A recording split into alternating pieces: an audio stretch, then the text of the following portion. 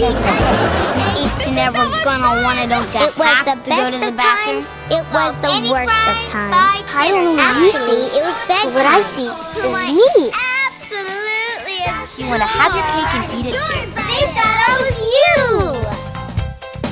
Hello, and welcome to They Thought It Was You, the podcast where we re-examine Mary-Kate and Ashley's careers through a modern-day feminist lens. I'm Lenny Harms. I'm a writer-actor. I'm Becca Roth. I'm a writer-director. And today we are continuing our so little time journey because we have so much time and we want to take as much time as we can to discuss so little time. That was perfectly put. I could not agree more. So we watched the first half of So Little Time. Basically, our cutoff is like before they change their hair to the iconic curly on top, straight on the bottom. Straight at the bottom, yes. So, because it really becomes a different show. Yeah. Again, we only watched up until that point. Yeah. So, and we are just going from memory. And also, like, through this rewatch of this first half, I feel like I realized I know this show way better than I thought I did. Me too. Because I remember in the last episode, I was like, I guess I saw it. I don't even remember. But I absolutely have seen every episode of the show, like, multiple question. Times. Yes. Yeah. And there were definitely lines, like certain deliveries, certain things that I, like, predicted it right before it happened. And I was like, oh, yeah.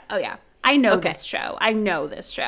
Definitely. Right. Yeah. Exactly. And so I anticipate that's going to happen with the second half. Yes. But I had, just as this first half was like fuzzy in my memory, the second half is still fuzzy in my memory. Yeah. But I am pretty sure it's a very different show after that. Their hair is wildly different. Completely They have different. a coffee shop. I don't think Teddy is around, and they have a new redheaded friend. Right. So the coffee shop I can't even picture, and I don't think I'm meant to yet. Like, I think because I don't want to take too much time being like, oh yeah, what is the second half? Like, that is for the next episode. Right now, we are talking about the first half of So Little Time, which we just watched. So, Becca. Yes. I think we should talk before we because we both talked that we took notes, like not a ton of notes per episode, but still notes per episode. So we're going to kind of go through these first 13, 14 episodes. But I want to know, before we dig in, what was your impression of this first half, especially after our pilot discussion last week, which wasn't fully favorable? Yes. So I actually, as you know, I snuck in episode 2 last week, and I did mention that, I know, I'm sorry, but I did mention that it felt a little bit better, a little more focused. The twins were more featured, whatever, and that gave me hope. And I think that hope was warranted because I actually think that the series is much better than the pilot. Nothing will be two of a kind. I'm going to say that. It never reached two of a kind level. However, I think that it did find its footing in many ways. I still don't think that it was like a perfect show. But I will say that, like, as I was watching it, I kept, like I had to, like, go out to dinner last night and walk my dog. And I spent most of yesterday watching this show. And I just kept being like, okay, one more. Maybe I can get in one more. Like, what happens next? And I was like, oh, cool. I guess I like this a little bit. So yes, I enjoyed watching it. I think that a lot of the, obviously, like, Mary-Kate and Ashley are just very charming. And, the problem that I had with, like, the pilot being about nothing and also being about, like, the parents and the twins just kind of coming in and being like, we're Italian, and that's it. Like, that that wasn't the rest of the show. It was definitely focused on the parents, but it was primarily focused on the girls, which is, like, as it should be. I think, like, as we go episode by episode, I'll point out where I felt like certain plots were, like, completely ridiculous or unfathomable, just like whatever. But overall, I think that the show was better than the pilot. It was watchable. It was still sleepy, like we talked about. It was still kind of loose, but it was better than I thought it would be based on watching the pilot. What about you? Cool. I think I have very similar feelings. Yeah. Amazing. Like, I was very, very pleasantly surprised by, I think it was almost by episode 3, because honestly I watched episode 2 and I was kind of like feeling I don't know, like this is still, but like after episode 3 things like feel like they started clicking, and honestly I think it's good to remember with any sitcom, honestly any show, but especially sitcoms, that the pilots are usually bad. Like Parks and Rec has a notoriously terrible pilot. Even Two of a Kind, we did not love that pilot. That is true. It was better than this pilot, but it was flawed. It had, definitely had flaws, and it, like the main premise was like kind of hard to like get on board with. But the pilot still wasn't great, and the pilot definitely wasn't great for this one, like we talked about. And I think that happens because I think what part of the joy of sitcoms, which is we kind of talked about with Rachel Roth, is the chemistry of the live performance of the entire cast and its relationship to the audience. Again, I still am not sure how much they had a live audience for so little time. I know that they must have had some, because Rachel also mentioned that her producer brought her daughter to a taping, so there must have been something. There was definitely an audience, but they might have added a laugh track, or maybe there was sometimes an audience. I mean, we can ask Rachel. We should ask Rachel. We should ask Rachel before we finish the season. But yes, that's just all to say that I think that sitcoms really, once a cast starts having an ease with each other, once the writers start knowing how to write for their cast and understanding what parts of different actors are their funniest, and like it just makes the show click so much better. And this show really did start coming together, and honestly pretty quickly. I think so. I agree. And sorry, you go on. No, you go. It's your turn. I literally just had a comment on your comment, but it's not my turn. We are so polite to each other. We're so nice. On it, like, wait, what is it that they said? We're so nice. We're too nice. Like, to our own whatever. And then the boys come and they're like, Larry, can't you see I'm talking? Go away! Very adorable. Anyways. Oh, no, did I forgot what I was going to say? Sorry.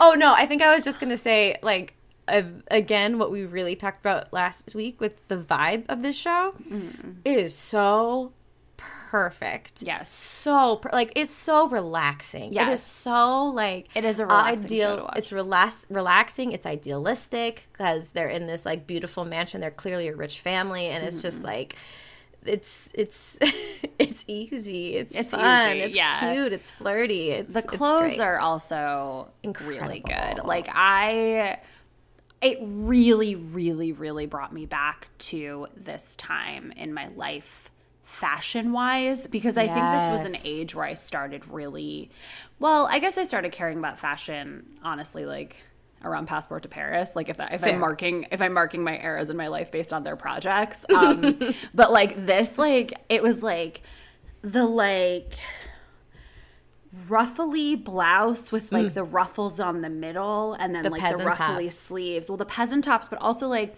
the episode where like Ashley steals Mary Kate's blouse, like the yellow one, and it has the ruffles.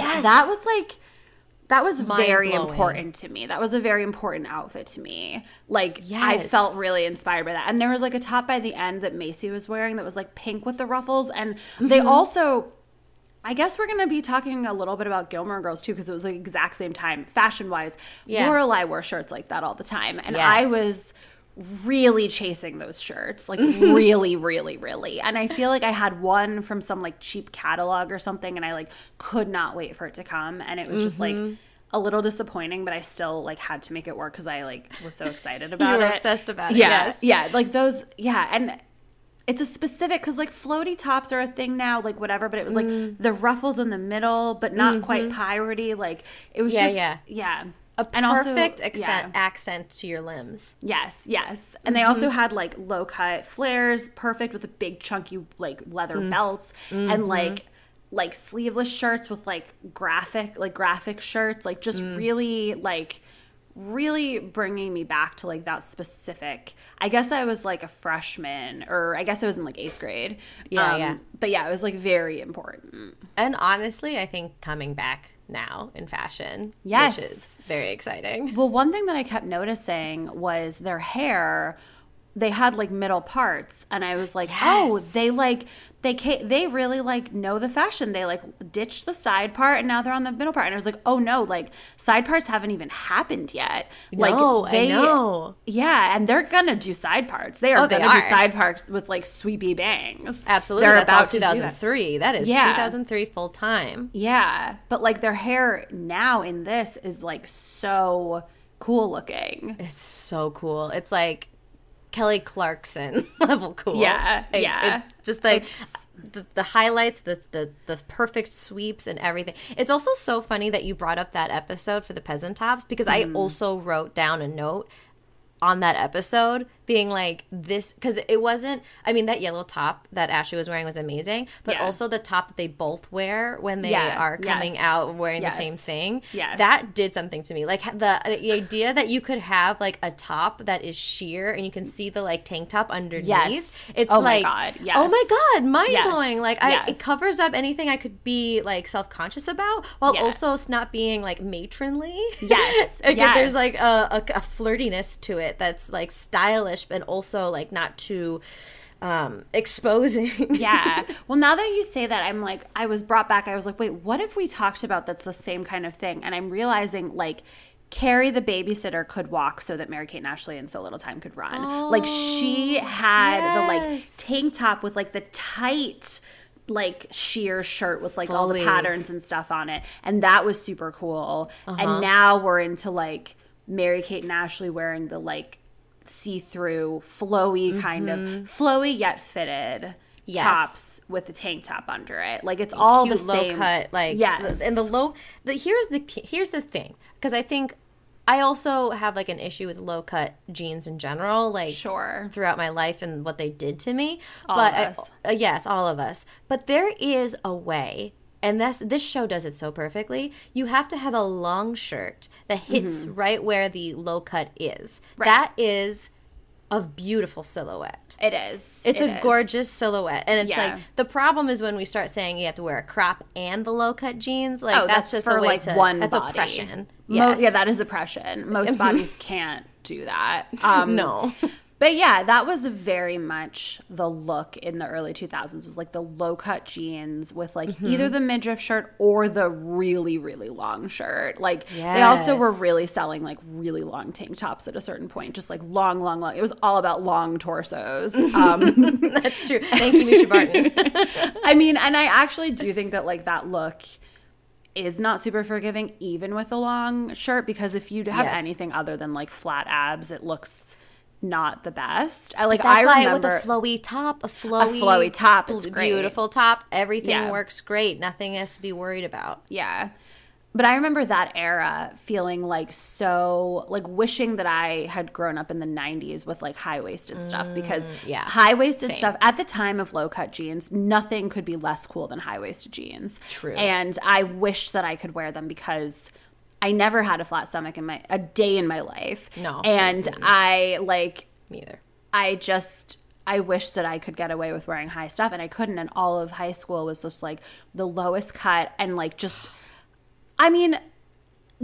forget about your torso. What about sitting down? Like all of high school, I spent all of high school trying to cover up my butt crack while I sat in class. Like that was the whole thing. That was all of high school. I know. It's not meant for sitting. It's not meant for, I had a teacher tell my parents at conferences that my shirt rode up too much when I sat down. And I thought that was, I hated her after that for that. Yeah, no, that's really, I mean, she has a lot of internalized misogyny if she's telling that to your parents. Like, I was 14. Don't blame the child. Blame fucking Abercrombie and Fitch. Like, blame 17 magazine. You're buying the clothes that they have to sell you. I hate that. I hate her. I hate her too. I really do. I was about to say her name, but I won't. Don't. I won't. You could. I won't give her the satisfaction. The satisfaction of blasting her on our podcast.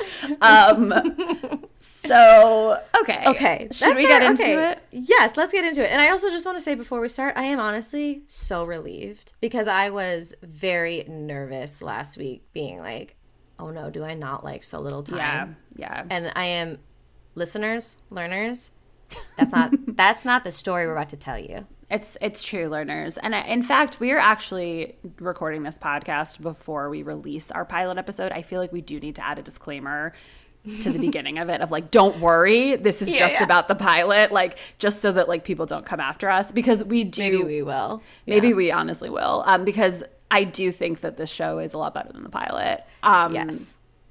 Okay. Can I just ask a question? Oh, actually, I wanted to talk to you about the theme song. Oh, yes. Oh, you told me. You Yeah. texted me to remind you. Yes, please. Because it was stuck in my head the other day, yesterday, and I realized, like, I never looked up the lyrics because when the show came out, you couldn't do that. Right. And I No. realized I never knew the words, and I looked them up, and I was shocked by what they were. Wait, do you know what? what they are? Okay, the part when it's like, don't you forget about me. How does it go after that? When you're a celebrity. I lost the pitch. Because it's only you and me for today. Okay. How did you know that? Because the way he says celebrity is so convoluted. Like, I always thought it was I think it took me a while to figure it out, but since I was such a dork, I probably like recorded it and rewound it over and over and over again until I figured it out. Yeah. Well, I was shocked when I looked that up. I had no idea it was What did celebrity. you think that's not you how were you say saying? I thought it was like sad Lefferty or something. I was like, I don't know what that means, but I thought it was like, don't you forget about me. You're a sad Lefferty. Look beyond you and me for tomorrow. You lost the pitch that time. I know. Yay, not just me. Oh, wow. That's gibberish. Yeah. And I had it stuck in my head yesterday, and I was like, I guess I'll never know what a sad Lefferty is. And then I was like, wait, it's 2022. I can know what a sad Lefferty is. Yeah. And it's celebrity. Wow, Becca. Wow. Yeah. The whole time. The whole time. The whole time? Yeah, the way he says celebrity is ridiculous. So anyone who knew that that's what it was, you're my hero. I'm here. You're my hero. That's really beautiful. That's really cool. Yeah. All right, let's dive in. Okay, Okay. so the second episode is Siblings in the City, which is, I guess, supposed to be a take on Sex in the City, which took me fully in 15 minutes of a 20-minute episode to realize. Yeah. Well, I think during that time, a lot of stuff was like in the city to like parody Sex and the City or to like be a play on it, but also it's Sex and the City. Oh, you're right. Yeah. Yeah. But I do think it was a Sex and the City reference. Because Chloe has a dating column for the school newspaper Right. for a day, and she never keeps doing it. Right. And the whole family is trying to find a date to the Save the Seals benefit. Yes. Right. So that's the loose Sex in the City Yes. homage, I suppose. Yeah. Yeah, I would say. So yeah, she is like trying to I didn't take a lot of notes on episode 2 because I was watching it sneakily. And I didn't know. Yeah, I know you did. And I honestly didn't. I really didn't love this episode. No, me neither. Well, I mean, I watched this after the pilot and then recorded the episode about the pilot and still had my same feelings about the show. Yeah, so right. I was like, I think Exactly. it's a little better, but I still am not super on board yet. Yeah. The two notes I have on this episode is this is a note I have for like multiple episodes after this. Mm-hmm. It is wild that Manny is straight. Oh my God, I know. Wild. And they really try to like hammer it in like as often as possible. Like, oh no, he is attracted to women. Yeah. I wonder if they wrote him as a gay character and then Fox Family was like, absolutely not. Like, you're not doing this. Because there have been gay sitcom characters before that, Rachel being one of them. That's right. Shout out Rachel Roth and Titus. Yeah. So, yeah, I think that either that's just how he played it and they never questioned it, or they like wanted him to be gay and couldn't. But yeah, it's crazy that he's not. And like, and I'm an open-minded person. Like, someone can be a domestic worker and, you know, still be attracted and be a man and still be attracted to women, and that's all cool. Yeah. It's just He plays it. Yeah.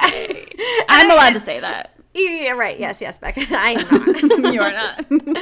But it's just like it just would make more. I don't know.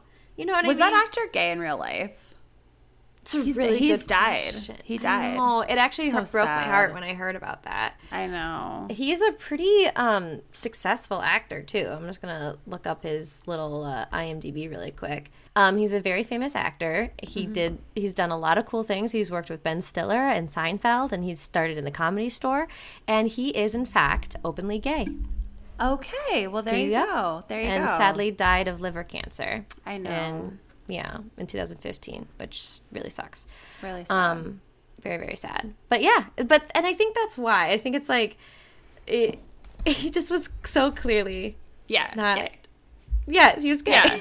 Yeah. So it's like it's unfortunate that couldn't have just been part of the character. What it was. I mean, I Right. think maybe a few years later it could have been, but I actually feel like I think it's sort of okay that he wasn't, because I don't trust this show from 2001 to like do that with like nuance and care. Like Totally. There was already so much like fat phobia and Oh my objectifying God. of women Yes. and like just a lot of stereotypical yeah. just foisting on us. Yes, as yes, children. yes. Yes.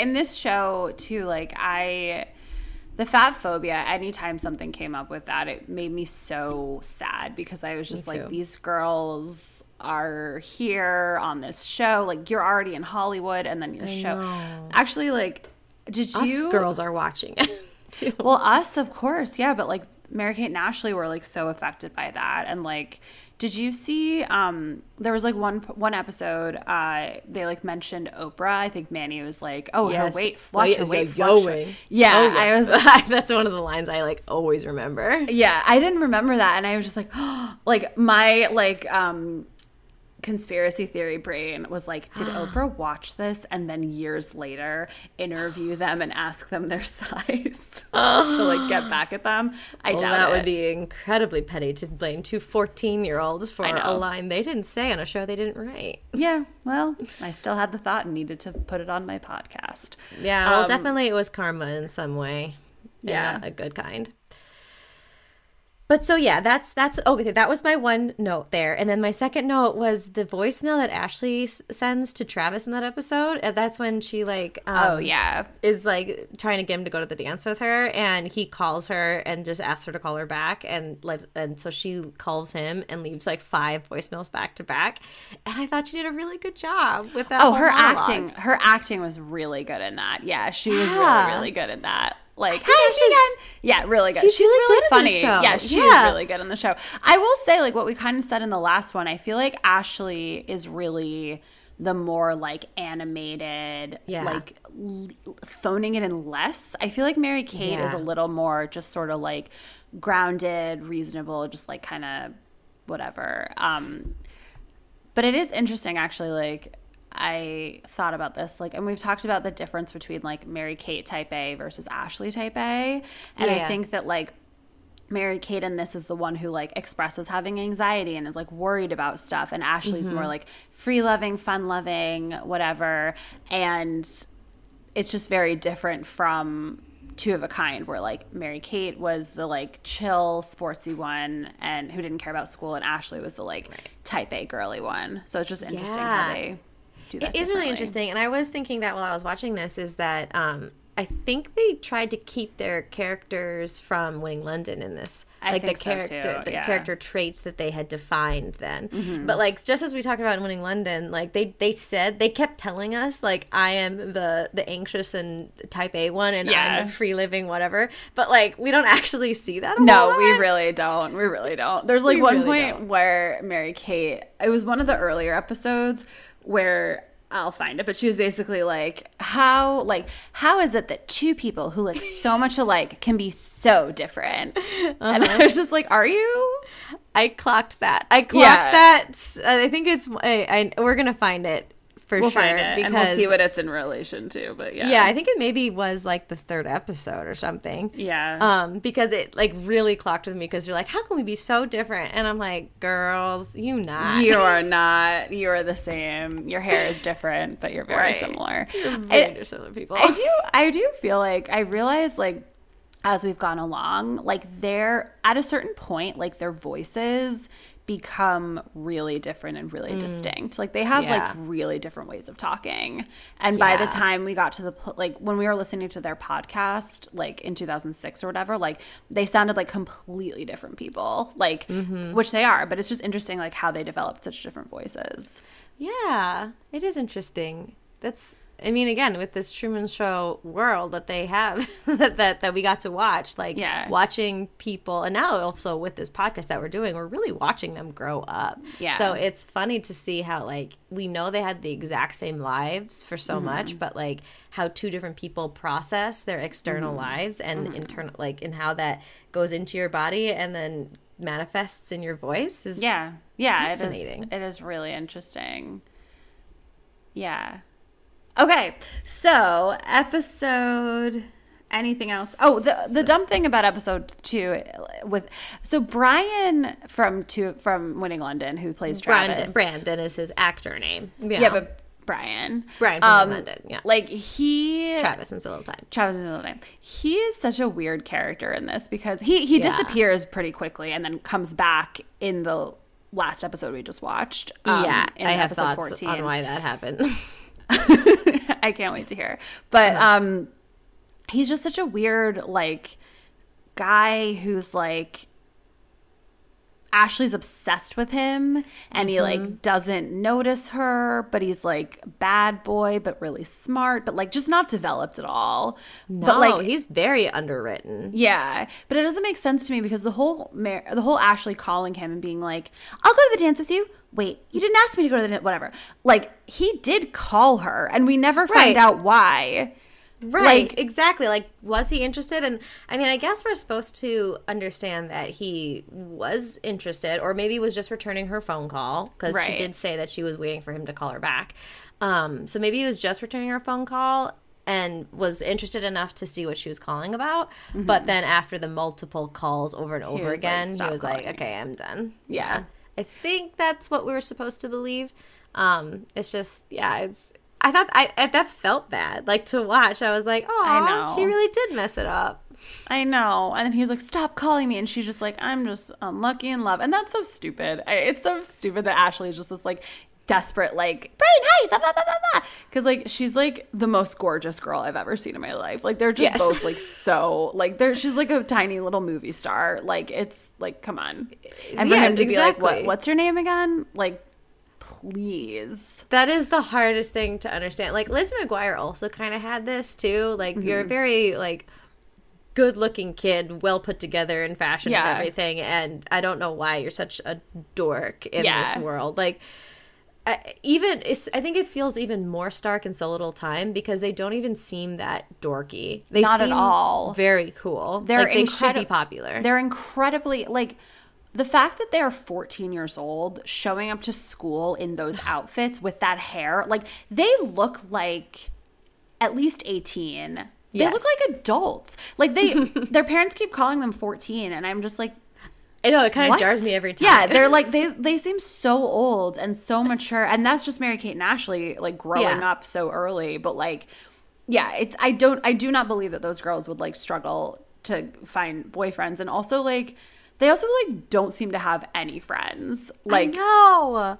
Maybe that's why they added the friend next half. Yeah, probably. Yeah. They truly have zero friends. And also, like, I know I said this last time. I actually cut it out of the episode because it didn't go anywhere. But, like, I mentioned that, like, the school set was really sparse. Like, it was, like, the cafeteria and then, like, a couple lockers. And there's, like, one classroom. And it really is, like, with everyone, like, at lunch in the cafeteria, there's like 20 people, and that's supposed to be the whole school. And then like the gym class is also in the cafeteria. Like, it's just like a very sparse set.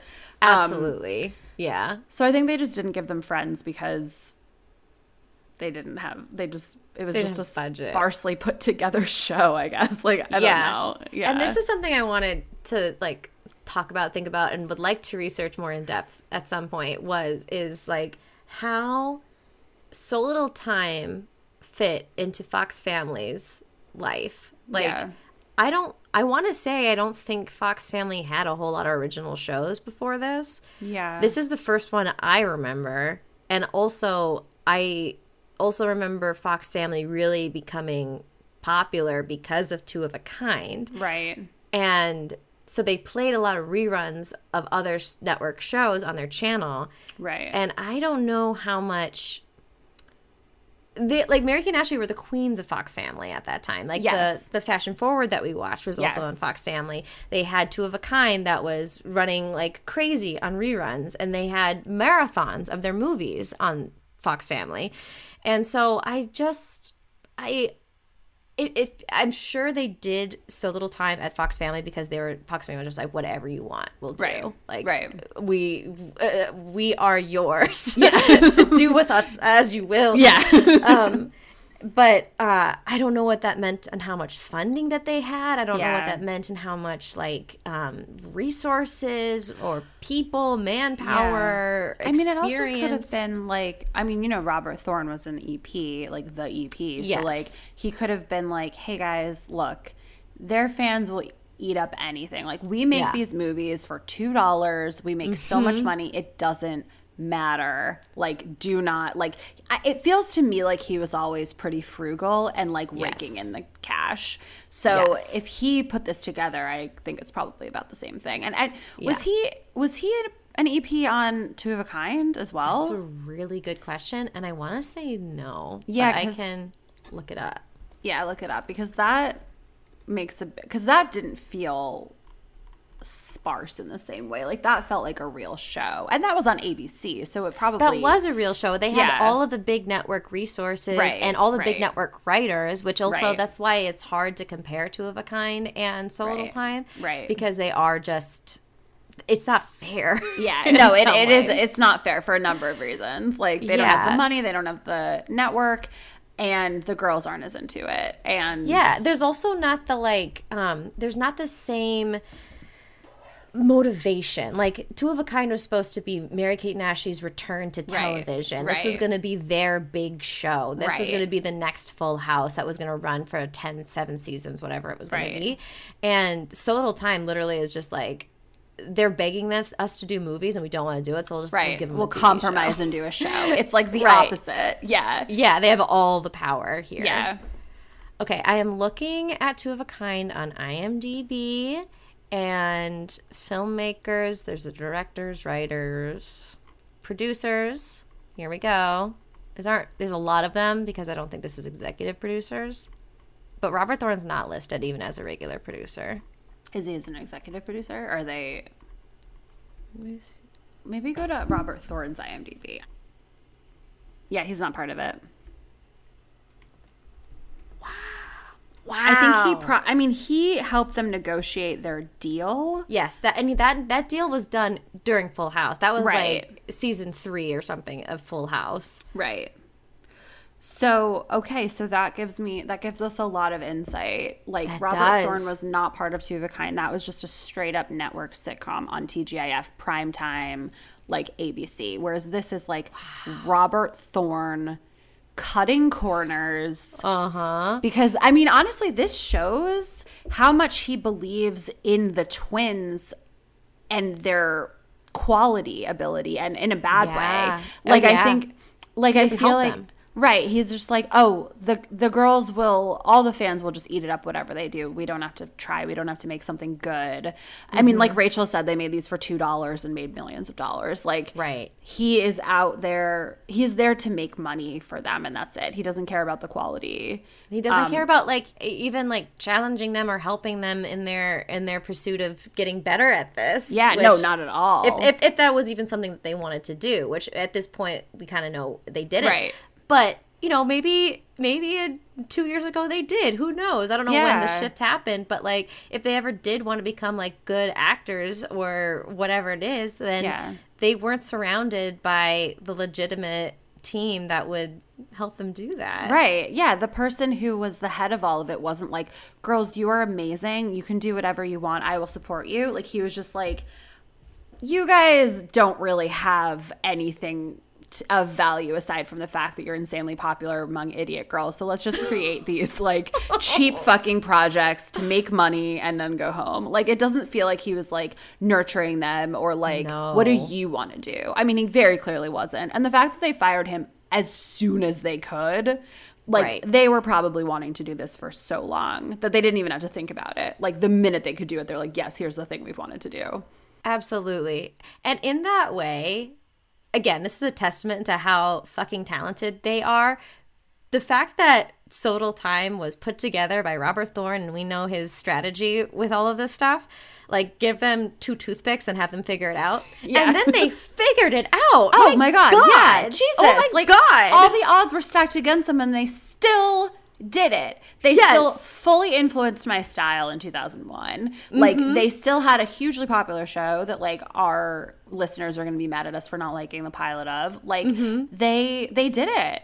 They did. And here we are at episode 3, The Color of Money, and my last note is good app. It took them 3 eps to figure out like the couple of twigs that Robert Thorne gave them and to make a beautiful mansion out of it. Yes. Okay, so this episode... Oh, right. Okay, so this is the episode where they raise money. Yes. And Larry takes the money... Right, Larry takes the money to go to a concert, so they need to get jobs.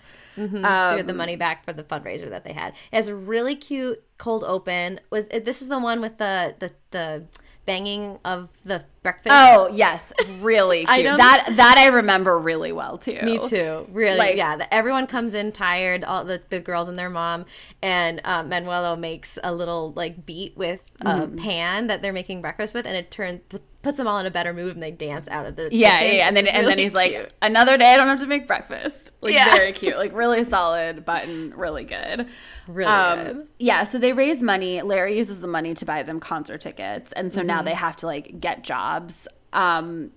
I do think it's fun. Oh, and they basically like create it. Like they do these jobs and they hate them. And so they're like, we could outsource. Yeah. And so they like basically create like a job agency with like kids at their school. Yeah. And Mary Kate does this like coffee is for closers scene. But it's like juicy juices for closers.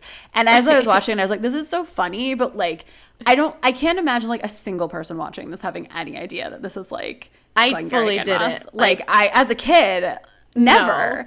No. Why would I know that? I still haven't seen Glengarry Glen Ross at this point, but at this point I have seen the I've only seen the scene. I've only seen the scene and the like parody scenes. I've never seen. Yeah. But this was, I'm pretty sure, my first like exposure to that trope. And so as a kid, I had no idea. Yeah, so as a kid I was probably like, cool, Mary Kate's being a boss. Like I don't think I would be like, what is this referencing? How could I know? But I do think it was funny, like I just think there are certain choices that they made in terms of like cutting corners that were like, yes, this is not the best choice we can make, but it's going to be okay. Like it's not worth it to like put in the effort to make it better. Like for example, Mary Kate gets a job babysitting little kids at her house. Right. Like that just doesn't, but why would they build a set for another house? Exactly. Like I get it because it's just it's a tiny little scene. And the same as like when they're doing the presidential fitness test later, it's the cafeteria with the tables moved out of the way. Like it's like, why build a gym set? Like in some ways, as filmmakers ourselves, we should be inspired by the resourcefulness. No, I think that's the kind of thing where it's like, I feel like as a filmmaker sometimes I'm like, oh, this is so much easier, just do this. But it's like, if you're watching it, you're like, what?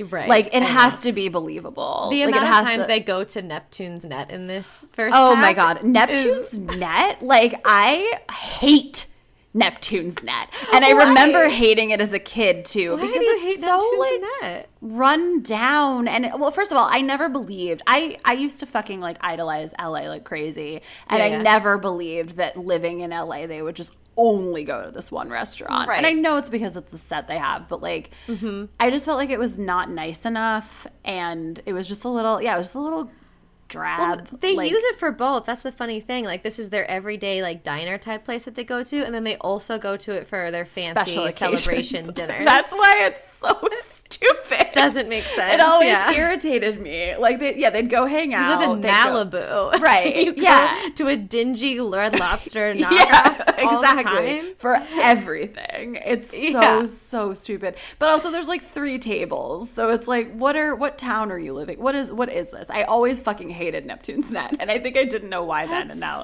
that's funny. Why. Yeah. I guess I always did notice that it shouldn't always be the same restaurant, and that was bothersome, but I didn't hate it quite as much, I think, as you did. I really hated it, and I still do. Yes. Okay, so now we have episode 4. Yes, and we're rocking and rolling, and this is something about Riley. Yes.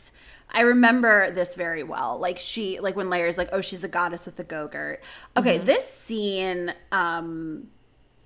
with Ashley and Larry, I remember it at the time too because this is actually one of the most confusing scenes in the show because I never understood what Ashley's objective was or how she felt about it.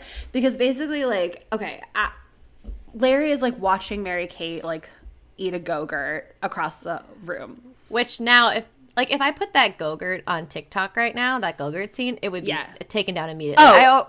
Our TikTok is already flagged constantly for minor safety, which makes me so mad. But like that is explicit. That is minor safety. She's like. Yeah, it's pretty explicit. Yeah. But so he's like, oh, she's a goddess with a Go-Gurt.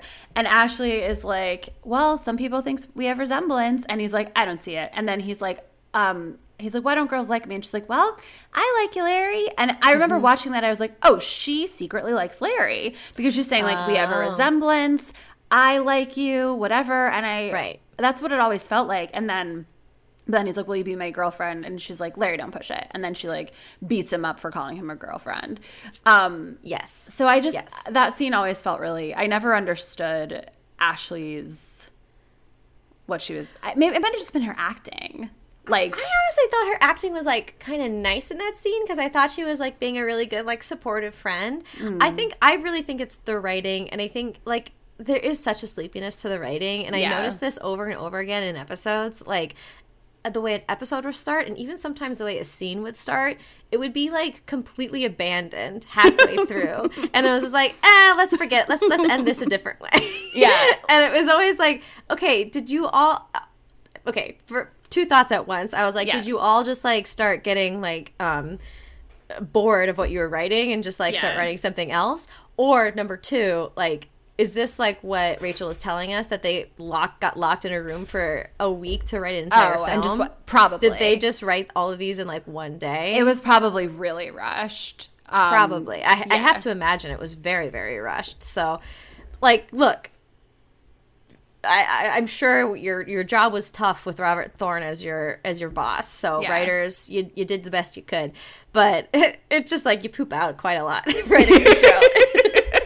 What do you have an example of like a scene where they did this? Okay, all right. Here's an example. All right, in the episode "Rules of Engagement." Okay, that's the episode 12 when they are trying to figure out what to do about their anniversary. Right, and they are like setting up like Jake doesn't know if Macy is going to do anything about their anniversary. Macy doesn't know. And so they both tell Manuelo, like, don't tell him anything if I, don't tell them that I said anything about the anniversary. Right. And he's like, okay, I can get used to this. Yeah. And then like, a scene later, they're both just out to dinner being like, I didn't know what to do about our anniversary. Yes. Okay, that is exactly crazy. It's like you set up a farcical You set up a situation. conflict. Yeah. Yes. And then they just abandon it. Yes. Completely. I completely agree with that. Yeah. And it was like, so you thought this was going in one direction, and now we're just going to switch and have a date. We could have done that from the beginning if that's what we wanted to do in the episode. But now that we switched our minds, we can't go back and change it because we don't have enough time to write the episode. I think they must have pooped this out in a little room. Like, I think that this is just like, it's too, but also let me say on that note, bigger picture in terms of their separation, that really bumped me because I don't think the show has a clear idea of what their separation is. Like, they at least said that it had been 6 months, which is good. But like, I wrote this down during this scene because, like, this is not what it's like to be separated. Like, No. Especially if you have kids. Like, we don't know why they separated. And they are not. Something about work. That is. Okay. Comes up kind of often, but it's not clear. They're not. Neither of them has any goals with it. Neither of them has any specific thing they are hoping to get out of it. Neither of them is moving in a specific direction towards trying to make it work or getting divorced. They, like, this is just not how it works. Like, there's a point in this scene, because so basically they go on a date for their anniversary while they're separated. Jake is basically like, why don't we date each other? Come on, let's date each other. And Macy's like, okay, that could be nice. And I was just like, as someone who's been through a version of this, like without kids, like whatever, like this is just not how it works. Like, you're not just like kind of in this new status quo of separation that is a final state and someone suggests dating. Okay, we could do that. Or we could not do that. Like, that's just like not, the separation is a like transitory, like transitional state. Like, right, you kind of decided you're probably going to get divorced. Well, right? either way, to take that step. You're either, well, not necessarily, but like you're deciding something. Yeah. Or you're tortured by indecision. But you're not just like, we're separated indefinitely, and then one person is like, oh, let's date each other, and then the other's like, okay. Like, Macy should have an idea of what she is moving towards. Like, to give someone the thing of like, let's date, like, she should be like, yes, I think that's a good idea, or that's not the direction I'm moving towards, that doesn't make sense for me. Like, it's like, who initiated it? Like, what is it? Like, why are they separated? It just doesn't, it feels so like loosey-goosey, like any suggestion could go any direction. Like, it just doesn't feel real at all. And like, no one seems to care. Like, the kids, again, just like in the pilot, like, they don't seem to be affected by this at all. Yeah, right. I'll say like, on the flip side, I do think that there is something brave about putting a separated family on a sitcom. Yeah, for absolutely. Teens. I think a lot of kids probably were really relieved to see like that kind of dynamic in a family. Yes. So and to that end, I think what you're saying is very true. Like, you can't have a sitcom where that's like, I mean, it could be interesting to have a sitcom really diving into like the darker sides of a separation, but you also, I get why they'd want to lean too much into that. But I don't even think it. Oh, sorry. Go ahead. Go.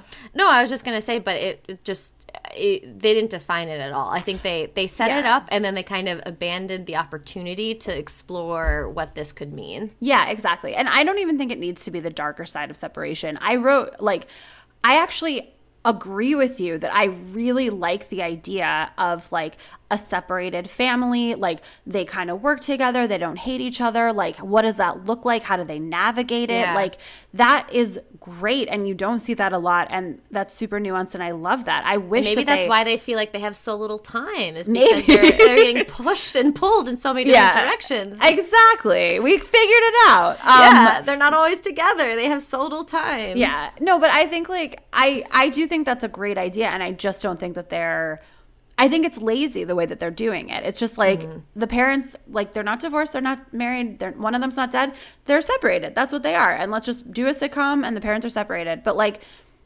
it's not, you need to like follow through with like what that actually would look like. And they're not doing that at all. It's like so loosey-goosey. Like, it just doesn't feel, and like, for teenagers, like, that is very confusing. Like, your parents have been married until you're 14 years old, and then suddenly they're separated and they're kind of dating. Yeah. But they're not checking in with you. You're not talking to your sibling about it. Like, the not knowing if your parents are going to stay together and having them just kind of date. Or sometimes, like with the Career Day episode where they're like, oh, they can't be in a room together, they'll kill each other. It's like, oh, right. That's not true. That's not true. We've seen them be together in a lot of episodes, actually. Like, I feel like it, like, the reality of these characters they're more like molded and changed to serve the specific plot of that episode. And it just isn't consistent. That's true. And I think some of that is first season like cramps of a sitcom. You are trying to figure out what the dynamic is and what the tone is that you're trying to go for. But yeah, it seems like a decision, if a decision was made, is that they're going to use the separation as a way to make a will they won't they out of their parents. And that seems like that's kind of the most consistent thing that happens throughout the show, at least in this first half that we've seen. I think that makes sense, but there's no, for a will they won't they, like there's like longing and like weight attached to it, and you want them to get together and you care. And this is more like, it's just so casual. It's so casual. Yeah. And I think that's maybe the part that is so unfortunate, because you have a situation that automatically has stakes built into it. And you have like, it just shouldn't be casual. Like, that's anything but casual. There should be awkwardness everywhere. Yes. And if you, in a sitcom, you can play into that awkwardness. Yes. And you can have like these fun, farcical, or like misidentity or whatever kind of tropes that you want to play. But you can really play with a lot. And I do feel like they missed that opportunity. I mean, the fact that they like totally abandoned, and this is just one example of many, like they totally abandoned the thing of like, don't tell Macy I asked about the anniversary. And then the fact that they abandoned that, I can't trust them to like keep a whole thread of the like nuances of the separation, but like they could have made it so easy. Like literally, like Macy initiates a separation. She wants to be separated. Jake doesn't. Like even just that, and like the butting heads of that, and like what are they trying to do? Like, what is each person trying to do? What is each person trying to get from the other person? Is Macy trying to move on and not be together? Is Jake trying to stay together?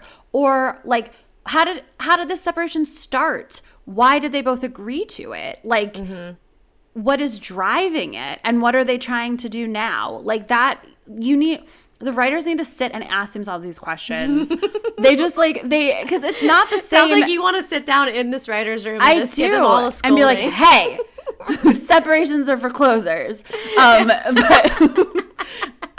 But like, yeah, it's just easy questions you have to ask yourself, because right now it's just like, a separation is not the same status quo as like married or divorced for 5 years, whatever. Like it's an active state.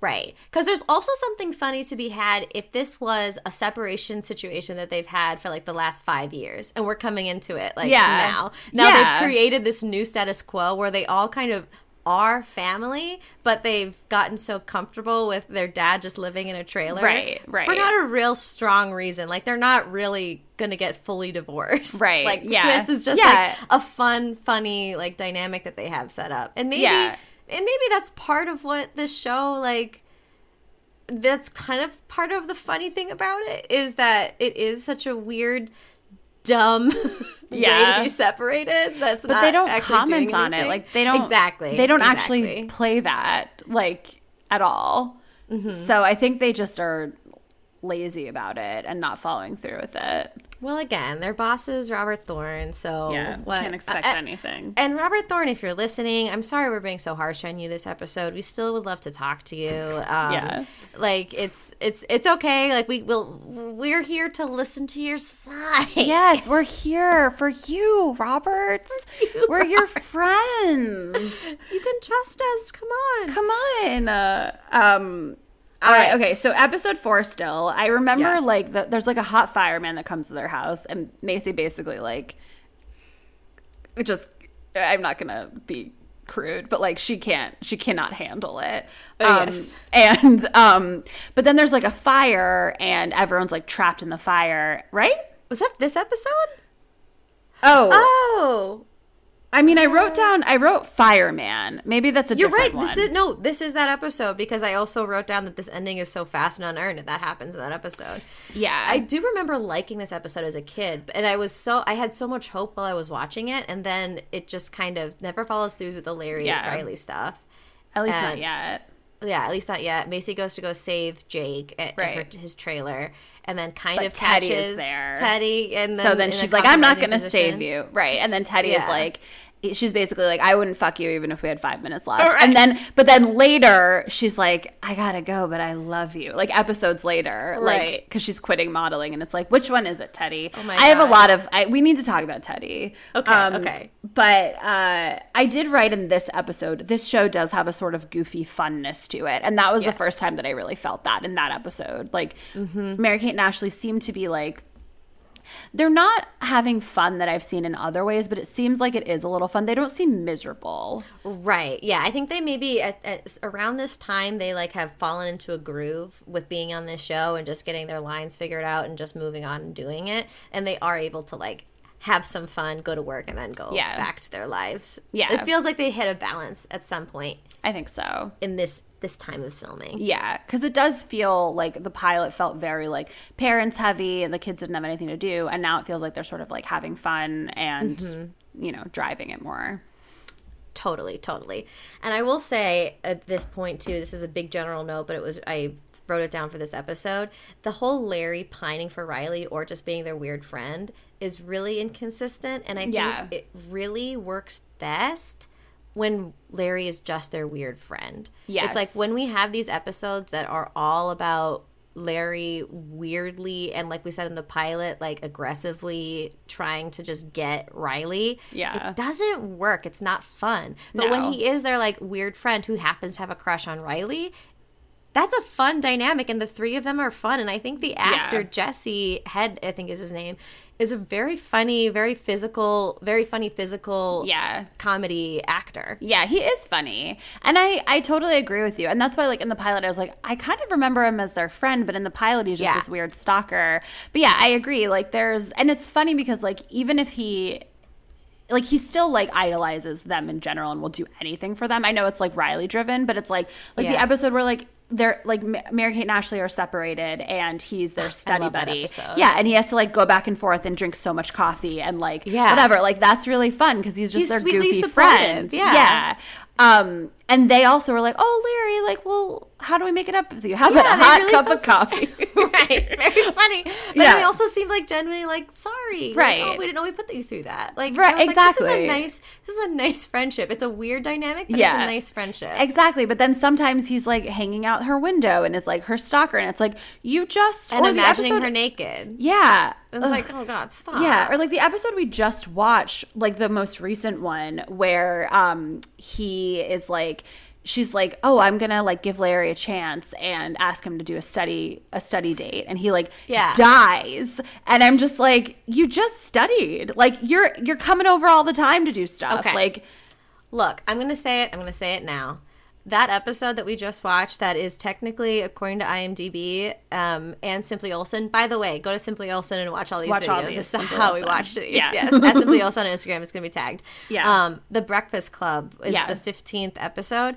I am 99% sure, because I don't actually have the literal confirmation, but all signs point to this was filmed in that first 2-3 episode batch. Because for like the Larry stuff is underdeveloped. Honestly, their hair is like, I know people can get haircuts, but their hair is like shorter and blonder and it matches more in that first one. So I think for whatever reason, also if you notice their like camera work is really strange and really weird positions and stuff. I would bet money, and good money, that this was like filmed earlier. It didn't work. They didn't like it. They were going to scrap it or whatever. And then they didn't know what to do with it. They had a slot that was just like maybe an empty slot of like a bad holiday week. And they just put this in later after they did better episodes up top. Yeah. And thinking like no one will notice or whatever. You are a genius. Bet so much good money on this, because I think you're right. And now after we record, I need to go back and watch this. This is episode 14, The Breakfast Club. Because so Travis... And Travis is in it. That's the other clue. Completely disappears after like episode 3. Yep. And now he's back, and Ashley is completely obsessed with him and asks her mom advice about him. That fully follows the first couple of episodes. And then and Larry also, like, that actually makes so much sense, because like Larry is like hiding in Mary Kate's locker. Yes. And doing the mime thing. And all of that is shit that he did in the beginning. He didn't do that as much later. Like, he was more involved in their lives later. I almost wonder if this was... Oh, go on, finish. No, and then just like, the fact that she said, let's do a study date. And he faints, even though they've studied and hung out and done other projects together multiple times. That makes so much sense that would have been done earlier. I almost wonder if this is like, was it the first pilot and it was so bad, or like it didn't work as a pilot? I don't think it establishes enough. Okay, maybe it doesn't. It's probably the second episode. I don't know. Whatever it is. Well, also, another inconsistency in this episode, which makes a lot more sense if it was early before the characters were drawn out, is that Chloe wins the like most perfect student award. Yes. And that was the thing that I was going to say when I was talking about how different their characters are. I was like, this is the exception, because it's usually Mary Kate in this is the one who is like, you know, being the best, whatever. And Ashley is like flighty, like can't remember anything, loves shopping, like whatever. And this is just not consistent with her character, that she'd be like perfect. Like, basically, Ashley like keeps trying to get detention because that's where Travis is, and she keeps doing all these bad things, but all the teachers assume that the kids in her periphery are the ones who are the bad ones because she couldn't possibly get it because she's so good. And that's just like not the character we've seen for the rest of the season. So no, it's that makes a lot of sense. You're the smartest girl in the world. I am so proud of you. I could not have. That makes so much sense. It has to be. I think it just has to be. I think so too. So then we move on, and then we get to The Girls Just Want to Have Fun, which is our Rachel Roth episode, which is a really solid episode. Oh, Rachel is so... Yeah, this is like so far the best episode for sure. Yeah, I really liked this episode so far. Five was, I was really like, oh, right, we are going. We're clipping. This is perfect. Yeah. So this is the episode where Rachel is like the bad girl, and she asks them to like help her study for a test so that she doesn't like flunk out of school or whatever. And then she's like, in exchange, I'll like invite you to the party, which is at the school at midnight. And this is where we get the classic scene of like... casserole means beer. Like, so it's so funny. Like, they're legitimately so funny in it. They are. The bad girl walk is, when I first saw that, I've seen it a few times because I was looking it up for a TikTok, but it made me cackle so much. It's so funny. They're so funny. Doing the bad girl walk. It's so funny. Oh my God. No notes.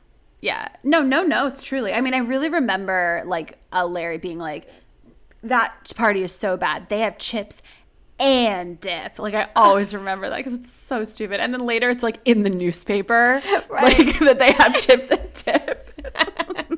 Which is so funny. Well, I guess my one note was like, Larry does like dress up as a girl to get into the party because he thinks he'll have a better chance. And then the guy follows him home, and like, as he's running through, he's like, my date, you have to get him away from me. He won't take no for an answer. And I like audibly was like, yikes. Yeah. Oh, same. Yeah. Like, he has a cute button. He's like, I'm simply not that kind of a girl, which I was also no, I hate that because it's like, there's so much problem in that. There's like so much to unpack because it's like, it's supposed to be funny because it's like, that's what girls have to deal with, is like guys who can't take no for an answer. But then it's like, if you give in, you're that kind of girl who lets herself get sexually assaulted. Like, right. I was honestly just kind of like relieved it wasn't a homophobic joke or a transphobic joke. It was just a general, like, you know, general sexist rape culture joke. Right. Just normal stuff. That'd be my one. I hated that. You know, I also clocked that. There's things like that happen in the show, but that show from 2001 I do think it's very funny and silly and dumb that like Mary-Kate and Ashley, once they started talking to Rachel, like just fully started like dressing like her in a costume, basically. know. And then she started talking to them, and without like no skipping a beat, no like, why are you making fun of me? Like, why are you dressed like me? She's like, hey guys, yeah, so history like she just keeps talking to them. They look insane. That is the funny thing about this episode is they do this. They go out of their way to change the way they dress and keep saying that their parents will kill them if they see them dressed this way. Yeah. First of all, it's not. It's just it's. They're fully covered. It's they're just wearing their black. same outfits with the exact same cuts. Yes. And like black and like just a fake black, tattoo. a lot more black eyeliner and fake tattoos. But like, it's never acknowledged. It never helps them. It never does hurts anything. them. It never does anything. It's just an excuse for them to wear like slightly rocker gothic clothes. Right. It's not like Rachel sees them and is like, oh, I had no are- idea. You guys look great. You should come to the party. No, it doesn't. I It doesn't wish she had do said anything something like that. It Right, doesn't- yeah. No, but it's so bizarre. She doesn't even remotely acknowledge it. It does not do anything. But we get the bad girl walk, so that's good. It's amazing. amazing. But it doesn't do anything except entertain. I also think it's so weird. I don't know if you noticed this, but like around episode 5 is when they start doing like 2 to 3 scenes in the cold open, and it's like really weird to me. Like, okay, yes, let's talk about this. why do they do it? I don't know. I don't think they understand cold opens, but also Yeah. I feel like they rely so heavily on quick cuts in this show, which is very strange for a sitcom. Yeah. I mean, I'm relieved for Mary-Kate and Ashley because that means that they have to memorize less large scenes, which is good.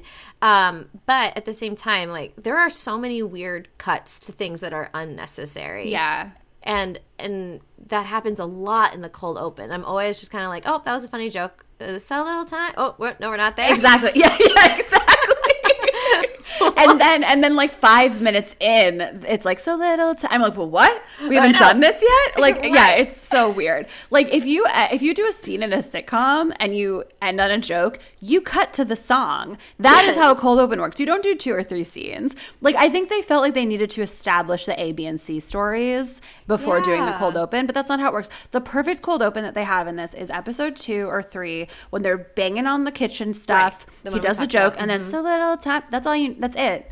Perfect. That's it. The first time they did the 2 cold opens was when they did, I don't remember the first scene, but then they did the dad in Neptune's Net meeting like the divorce club guy. Yeah. And I was like, how are they allowed to do this scene right now? This is the show. Like this isn't. And then they cut to it and I was like, they must have like tried it one way and they edited it and it didn't work, so they had to squeeze this in here. And I was like trying to think of how they wrote it originally, but then they did it for every episode after that, and I was just like, oh, you don't know what you're doing. You don't know. I mean, again, it doesn't matter at all. I just these was guys, like, these were like Fox Family writers, and I hope this was your first job for most of your writers, and like, you learned a lot, and what a great opportunity you had. I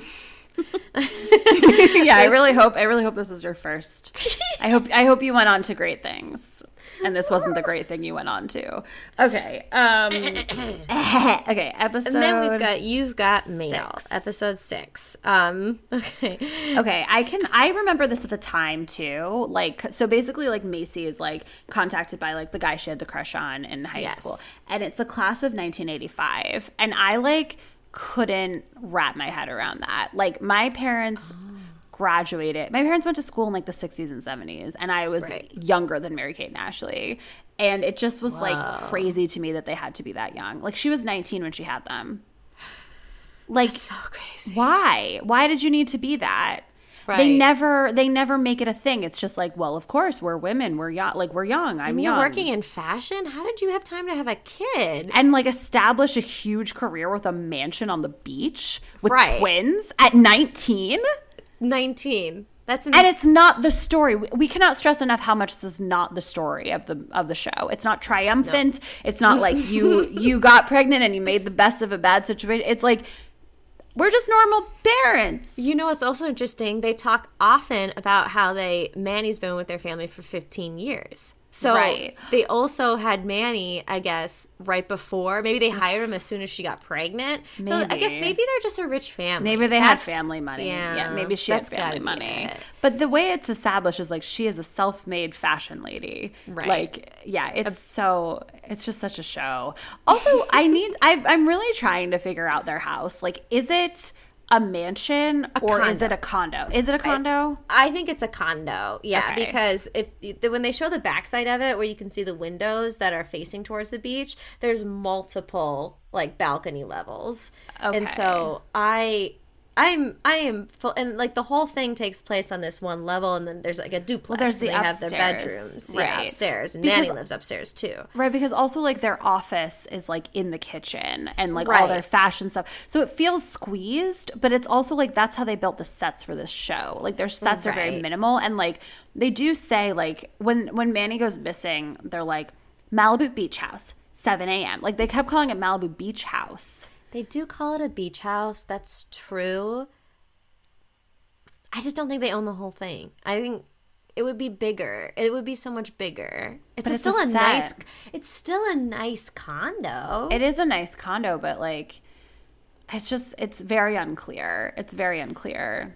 Yeah, I guess. Yeah, I think it makes me feel better to think of it not as the whole house, Yeah. because I yeah. can't imagine. I can't fathom that much wealth. Also, Ashley always has money out problems. So Yeah, but that's classic, like rich people making a show about and like kids not. The economics of this show are not realistic at all, like in Right. any way. Like the kids don't have money. The parents like the mom is rich in a mansion. The dad has quit, so therefore he is in a trailer. That also is ridiculous. Right. Yeah. Yeah. Yeah. Okay. I just don't. I think You think it's can the whole guarantee. I don't know if it's a whole house, but I do need to say that I can guarantee that the economics of the show were not carefully worked out. Fair. There's no way that they. Yeah. Totally fair. I guess in my mind, I'm just like, it makes more sense to me the situation that they're in if it's just a condo, Yeah. a very expensive condo. They're still Right. a very rich, wealthy family. Yeah, they're on the just not. beach. Yeah, but they're just not billionaire Billionaires. rich where they Right. have the whole house. But I do think that shows, especially this kind of show, like would tell us that this is a normal sort of well-off family in a mansion on the beach. Like in this show, it's not a billionaire who lives in that house. Like it's like any fucking like Nora Ephron or like not Nora Ephron, any Nancy Meyers movie where like you're a playwright and you have a house in the Hamptons on the beach with an insane Right. kitchen. It's like that. It's just not real. Right. Yeah, I just don't think they have the whole house. Well, you guys let us know what you think, because I really have been like the whole time I was watching it, I was like trying to figure it out, and they wouldn't tell me. They wouldn't give me a clear answer. So I would love to know what you guys think. Please tell us. Please tell us what you Please, think. let us know in the comments. Okay. We have comments now in Patreon. Yeah. Okay, so you've got mail. Yeah, great episode. I think there's not much. I don't have many other notes. Well, they have to do community service. Ashley is helping an old man who's literally 38 with like Right. his hair dyed white. She says he's 78, and I'm like, oh, come on. No, he he's is not not. should be a senior citizen. I mean, he also like. I just don't feel like a 78-year-old A unless you're 70 like. well, that's the thing about Mary-Kate and Ashley's sitcoms is like the 70-year-old woman next door was like That's true. And 99. Yeah. And this guy, no, a 78-year-old man. I think they're just kids, so they think that 70 is old. Like kids think 30 is old. You know what I mean? It's like Right. Their parents are 30. Yeah. Right. Their parents are always 30. Right. Yeah. But yeah, this actor is definitely like 38, and then but yeah, she's helping him, and he like can't walk because he's 78. It's stupid. Yeah, right. And that has a weird Teddy. Okay. At what point do you want to talk about Teddy? I don't know. We can talk about her now. Because she's used as a plot device in this one and in multiple ones like Yeah. this, where it's like, let's bring in Teddy because she's hot, and Right. that will help solve our problem. Right. Mostly with the men that we Right. are So having basically, issues with. this man is a grouchy, grumpy man, and he hates his birthday. And Ashley's obsessed with planning birthdays. So she like gives him Teddy, basically. Yes. Her yes. hotness makes him able to walk again. Right. Okay. yes, Teddy is used as a pawn in a lot of things. And I have the same questions that I had in the pilot, and if not more. Like, what is their contract with her? Yeah. How is she just available for, like, anything yeah, that they need? She is presumably a world famous model. They say Like, that often. She's yes. a supermodel. Yes. Supermodel means that you're a supermodel. Or supermodel. There's like parameters Cindy Crawford, to have that. Like, yes. you are a supermodel. You are a famous Naomi supermodel. Watts. Yes, Naomi Campbell, not Naomi Watts. Oh.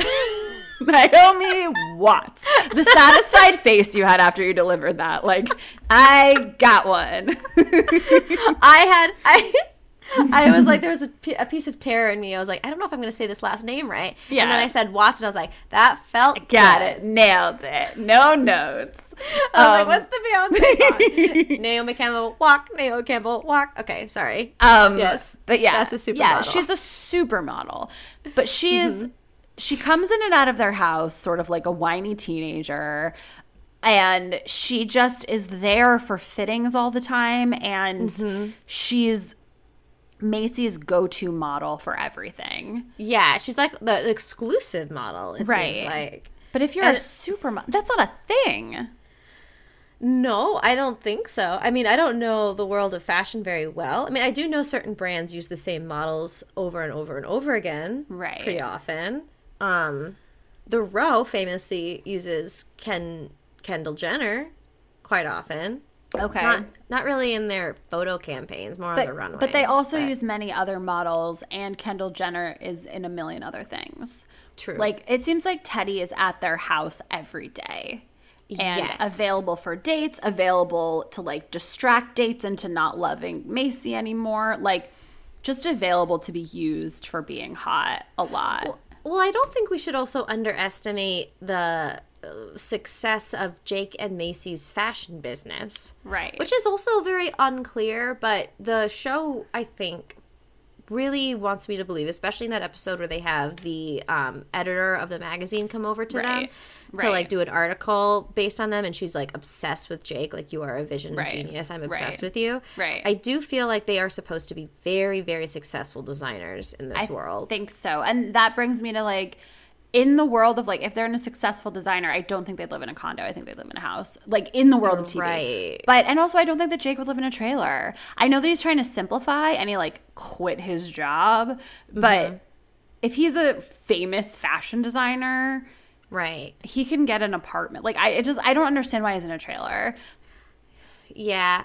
Yeah. But they also don't act like they are, like, any sort of international big, like, they, like, saving the money to go to Iceland when they got sick, like, was a bonus. Like, that. Right. It does seem like they are, like, hot designers, but maybe not, like, the most famous designers.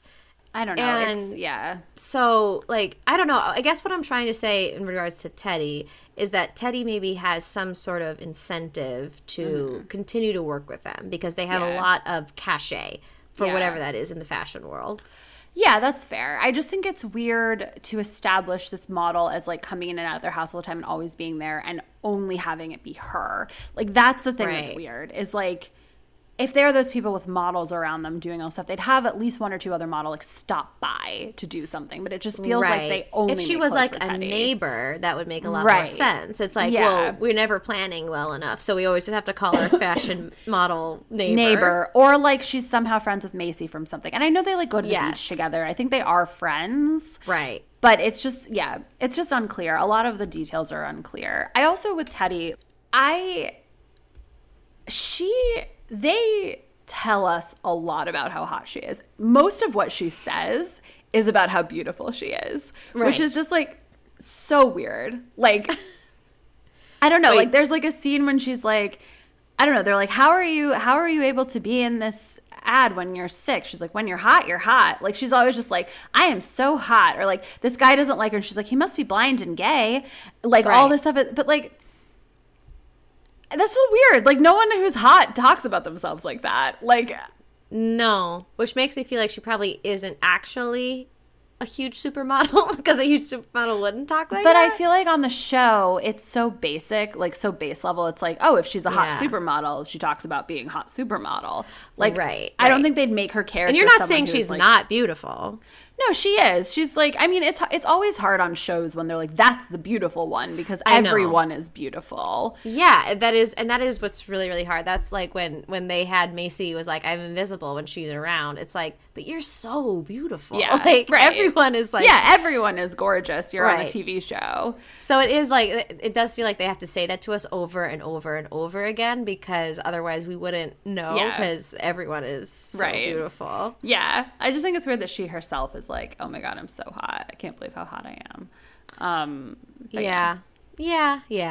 So I know it's a weird thing. I like her on the show. I think I like her too, but I think I was always bothered by her because I didn't understand the deal. she should have more to do and say than just be, I am beautiful, and then people use me because I'm beautiful. I honestly feel like Teddy is the human Neptune's net of this show.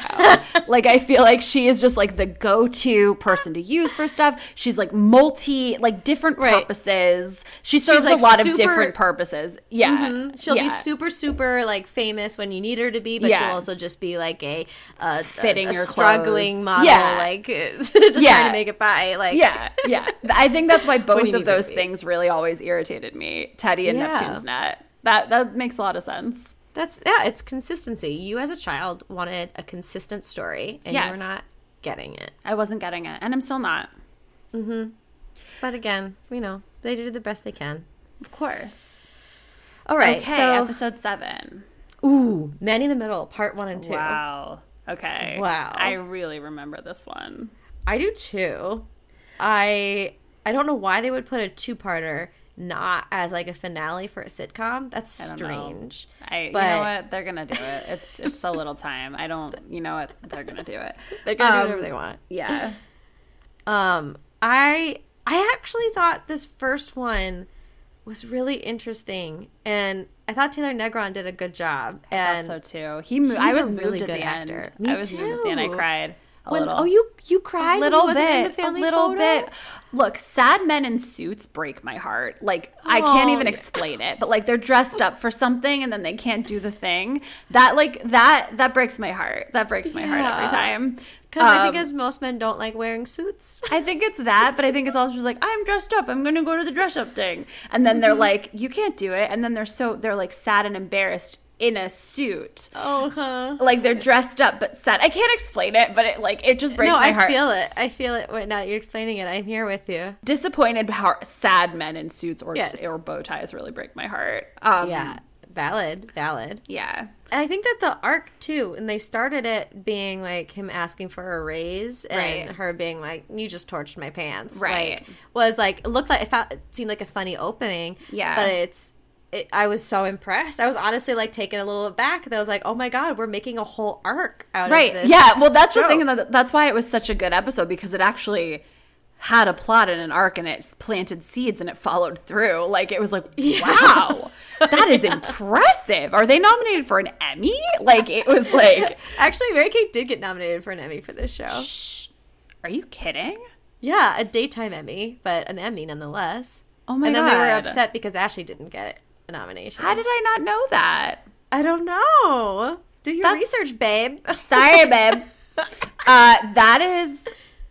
I did not know that. Mary-Kate Olsen, an Emmy nominee?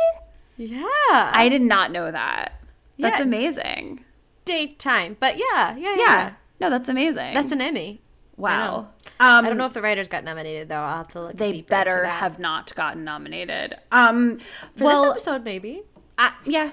I mean, I do think this was a really good episode, and I felt like the asking for a raise scene, like, I feel like that was funny, but I also felt like I felt that. Mm-hmm. Yeah, because I was just like, it was actually a very smart episode, because the way that the show portrayed it at the beginning was like, this is ridiculous. He's crazy for asking for a raise. He makes all these mistakes. Like, he shouldn't get a raise. But I was feeling like, oh, he does everything, and it's scary to ask for a raise, and he probably does deserve way more than he's getting. And so, but it was interesting because then the show was like, actually, you are right for thinking that. Like the characters are wrong. And I thought that was really cool. Yeah. Yeah. And they go to career day. So they have this very convoluted like problem that their parents would get mad if they didn't invite them. So they have to go behind their back. Because if the parents are in the same room, they'll fight, which has never been thrown. We know that's not true. But whatever. We move past it. So they get Teddy and Manny to come in and do their career day. And Teddy, very funny. I also remember this scene where she just like goes up to do her presentation and she just poses. She just models. Yeah. And the teacher is like, okay, we're going to learn the in-depth world of the supermodel. And then she just does a runway show and she's like, and that's the life of a supermodel, and just leaves. It's very funny. It's very funny. But then Manuelo does this like example of all the things he does. He sews, he cooks, he like gives the teacher a makeover. It's the whole it's incredible. Everyone he has is, like light design. It's amazing. Yes, it's incredible. And so we like see he's like a very talented person. They're very lucky to like help with their life. And also it was a good setup because Ashley gets Teddy and Mary Kate gets Manny, and they're like, oh God, Teddy's going to be amazing, and then like Manny's going to be such a hard act to follow, and so that shows you. That shows you. Yeah. And then they do a family photo. They set up, and Manny walks in a suit, and they're like, oh, you look great. What's the occasion? And he's like, I thought the occasion was a family photo, but a photo of a family was just taken, and I'm not in it. Whatever. And it was like, and he storms out, and it was so devastating. So devastating. My mouth was agape. It was so sad. Yes. And then the photographer, like, she spends so much time setting up the lights to like take the photo on the couch, and then they're like, he runs out and they like scream at the door and they're all crying. And she's like, "Excuse me, people, say cheese," and then takes a photo of them while they're in crisis, not lit. Like, it's just so dumb. So dumb. There's a lot of dumb jokes like that. Like that is part of the. I think that's also part of like the relaxingness of this show. It's like it's not gonna surprise you. No. But yeah, it's dumb. So it's a two-parter. But this was a very good episode. It's the best one so far. Part 2, I don't know about. Okay, part 2. Let's see. They are detectives. They are detectives. It's very Adventures of Mary Kate and Ashley. I was so happy about that. I wrote down, I was like, I actually love when they go back to being detectives, because they did it a little bit in the Two of a Kind episode where they're trying to figure out the murder next door. Yeah. And in this one, they did that same voiceover trope. Yes, and exactly. I was like, I love this. Me too. The voiceover generally in this show is very inconsistent. Like, sometimes it's very narrated, sometimes they're talking to the audience a lot, sometimes it's not there at all. It's very inconsistent, but it's a lot in here. The stylistic swings that they take, they're not consistent. They're not consistent. Also, this is the kind of thing, like what you were saying, like with the stuff just like getting abandoned or just being lazy. Like, the timestamps are not consistent at all. Like, they're like 7:18 Malibu Beach House, whatever. And then there's one scene where it's literally like 4 p.m. kitchen. They do the whole scene, and then they're like 3 p.m. Like, they literally like jump back in time. Oh, weird. At the end, it was just mess. It's just messy. It's messy, yeah. Assuming we're not going to keep track of the times, but hey, we have a podcast. Yeah, most people watching this probably aren't taking notes, but we are. So we gotcha. But yeah, so basically Manny gets a job. Where else? Neptune's Net. Larry is literally a lobster mascot, and you're trying to tell me that this is the place where you go on fancy dates in this town? Like, it is a tiny restaurant, and he is just clonking around, knocking everything over. Like, we've also been to this restaurant so many times, and never once has a lobster been a hostess. No. Okay, and this is also another example of like them creating conflict or like solutions that don't pay off and don't make sense. So like basically, like, the Carlsons are looking for Manny. Manny gets a job at Neptune's Net. He tells Larry, don't tell them or I'll tell them that your real name is Spartacus. I don't know why Manny knows that his name is Spartacus, but he does. And So the Carlsons come in for a reservation because now you have to make reservations because there's a hot Wait. new chef.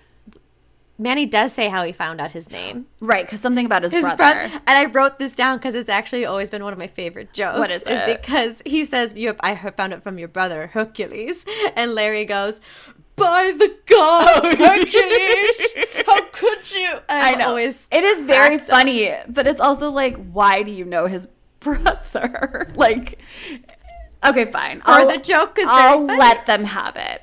Thank you. Okay, fine. Okay, so the Carlsons made a reservation because they have a hot new chef, Manny, and they come in to be seated. Manny and Larry has to seat them. Manny hides Larry behind the thing and the bar and is like, we have to do something. And so Manny puts on Larry's costume and seats them with his face hidden. While Larry is Larry under the hides. table. Why did they do that? He could have just gone into the kitchen and cooked and Larry could have seated them, but instead he put on the costume and hid his face. He actively put himself in the their situation. Yeah. Why? It was very confusing. The only reason they did this was so that then they could see. So basically, they're like, Larry's acting weird, and they're like, Larry, and then they see him hiding under the bar, so they realize he's not the lobster. Which brings us to the next scene, which is an interrogation scene. It works in terms of driving us to the next scene. It doesn't work in terms of like anything that would make sense. No.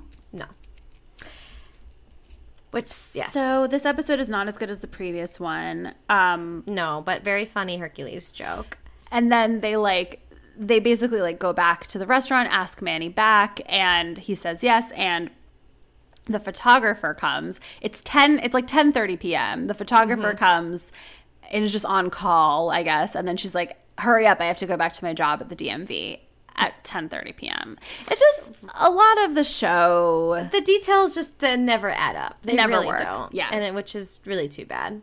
The only other thing I'll say about Manny in the middle part too is I really hated how at the very beginning they were all running around calling for Manny as if he was a dog.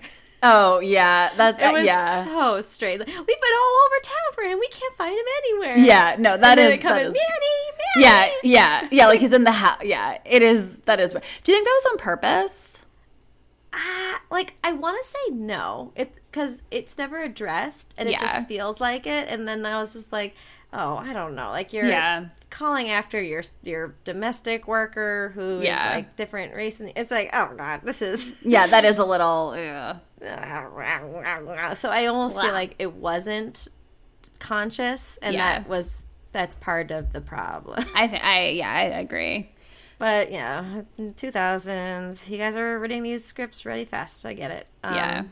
Yeah. Okay, so now we're on episode 9, and this is one. When I talk about like this show is bizarre and doesn't act like people, this is what I'm talking about. Why? Are you kidding? Okay, so sorry. Fuck you. Okay, so this episode. Stop it! Stop talking! I don't agree with you. Okay, so this episode basically, I'm just going to really quickly summarize it. Mary-Kate and Ashley have to take electives. Ashley does cooking, Mary-Kate does sewing. Yep. Also, the parents are going to be interviewed for a magazine, a trade magazine, about like their fashion careers, basically. Yeah. Macy is the one who has the contact, but she wants Jake to do it because the reporter is fucking in love with Jake. And she gets nervous, yeah. And Macy gets nervous. So the girls are really bad at the things that they're taking the class of. So like Mary-Kate gets an A because Larry is like a sewing genius and sews a thing and an apron that she is wearing, and it looks great. And so she gets credit for it. And Larry wants her to take credit for it because the boys on cue, like he literally is like, please, like the boys will make fun of me for sewing. And then literally the next second, a group of like jets from West Side Story like come in and they're like, hey, sewing boy, you're sewing, and then like leave. And I'm like, where did you come from? It's the middle of class. Okay, and then Ashley basically like has to make stroganoff. And with Manny, she's terrible at it, so she like takes his frozen meal and pretends that it's hers and gets an A. So the parents are like, what a great thing. You girls are prodigies. Let's have you sew and cook for the reporter and we'll the show them article, how about our amazing, family. how great we are. Like, that's not what the article is about. So, okay, so she has them, the ladies there, and they're like, oh no, like, we can't do it. And so they fuck it all up. And the reporter is like, I'm gonna put it in the magazine. And it's like the magazine article is like about like trashing these 14-year-olds for not being good at cooking. Like that's the thing that is like so insane. It's like, first of all, they could say like, oh yeah, our girls got an A on this thing, and maybe it'll be mentioned. But instead they turn it into this like test of like, can you perform and be this good cook or sewer? And if not, you will get slammed in this magazine about like being unskilled teens. And so they fuck it up. And so the magazine is about how it's like a trash piece. It's like a piece that like destroys the family. It's like Becca? Yes, you love it. You believe every minute of it. This was my favorite episode. Are you kidding? That we watched. No, I wrote down best episode and I stand by it.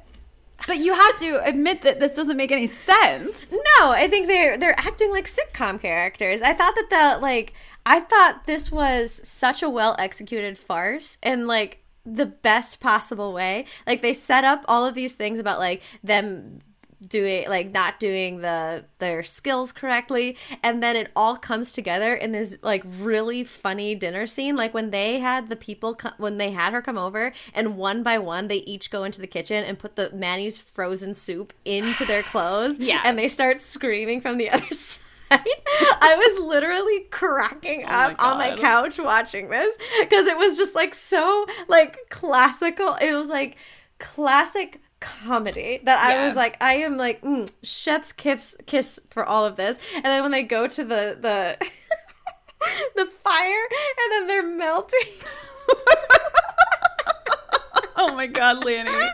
I thought this was so funny. And I also thought that the Larry and Jake scene at the end of this episode was incredibly sweet. That was touching. Yeah. Yes, he was basically like mentoring him about being a sewing guy. And and he really says, sweet. don't ever let anyone scare you away from doing something that might be your future. And I thought that was a really sweet lesson. Yeah. I think that is a really episode. sweet lesson, and I think that does resonate. I think too many of us when we're young, like, I mean, I wanted to be an actor growing up, and I had a friend who was like, that's stupid, and I was like in middle school, so I like didn't do it anymore, and oh my God. I know, and I still want to be a famous actress. You can be. Okay, thank you. You're welcome. Here's what I'll say, Lanny. I think that this show has been really bad at follow through, and I think that this episode is the best the best time they've done it. Like and all the attempts and all the attempts at farce that they've done. Like, it is a well constructed episode. It pays off at the end. Everything that they set up at the beginning. Yes, and there was a funny joke that like Mary Kate said at the end or something. I don't remember what it was. Like at the table, I don't like when the lady was there. I don't remember what it was, but it was funny. But I think I was so angry about how much it didn't make sense that this reporter would be writing like a trash piece on this family, and that if the kids didn't cook well, she wanted to write a very happy that's why it didn't feel real, because she wanted to write offended by them. No, but she wanted to but they set this up. She wanted to just write a trade piece about the parents designing clothes, about Jake designing clothes. And then they were all like, wow, you girls succeeded at this thing. Let's make the article about how talented you are and whatever. And like, that's not their decision. And it's not like, that's not what the article would ever be about. And the stakes of the girls messing up and potentially having this article be saying that they're bad at cooking and sewing is not real. Like, that is not something that would ever happen. That's not something that the writer expressed. I thought the writer was like saying that they were like bratty and entitled and stuff in the article. Yeah. But I don't believe that would happen, is what I'm saying. Is like, that is not something. It's not like a tell-all teardown of like this famous billionaire family in the National Enquirer. It's like Fashion Digest, or it's like a fashion, like even if it's fucking Vogue, okay, if it's Vogue and you're like a designer and I'm the writer for Vogue, I'm coming in to interview you about being a designer. Yeah. Maybe it'll be the kind of thing where it's like, you know, like this person, I met her at the hotel. They always at the hotel restaurant, and she ordered the Caesar salad and delicately ate it with her little teeth. Whatever it is, they always say that. But they would never then say, and her fucking kids were such little brats. They tried to cook for me and they fucking failed. Like, even if they did a great job cooking, she might say like, and they had a delightful family, or like, and they cooked, or like, those girls have a future ahead of them. She showed me her designs and this girl showed me her food. Anyway, the fashion, like, it would be such a side note if it's not cut. So for them to feel, it's like they failed at something that isn't a real thing. It's like they failed at this setup that they fabricated, that they invented themselves. They were never going to be evaluated for being good cooks or being good designers. That was never what this was about. Like, they could have literally, the parents literally could have just said, and by the way, our daughter's got A's on these things. That's all they needed. They didn't need to recreate the thing. They could have just said, this is something we have already achieved. I just can't believe that we disagree so hard, because this is your favorite episode, and this, to me, is the biggest example of this show being nonsense. Wow. Cool. Okay. So, first of all, I'll just say that this show has really not had like the stakes, the real world around them is so fuzzy. Yeah. It doesn't really matter anything that happens in this world, like whether this article is good or bad. I have accepted by the time we have gotten to episode 9 that it's not going to matter. Yeah. And nothing after this episode will follow them to the next. Like, that's not the universe this show gives us. Right. And so this person has just come to their house to give the family a reason to all come together and have these like strange things butt up against each other in a funny way. Yes, but can I please say something? Yeah, you can say something. You said a lot. I haven't even started. Okay. No, here's the thing. It's not just the world of the show, it's the world of the world.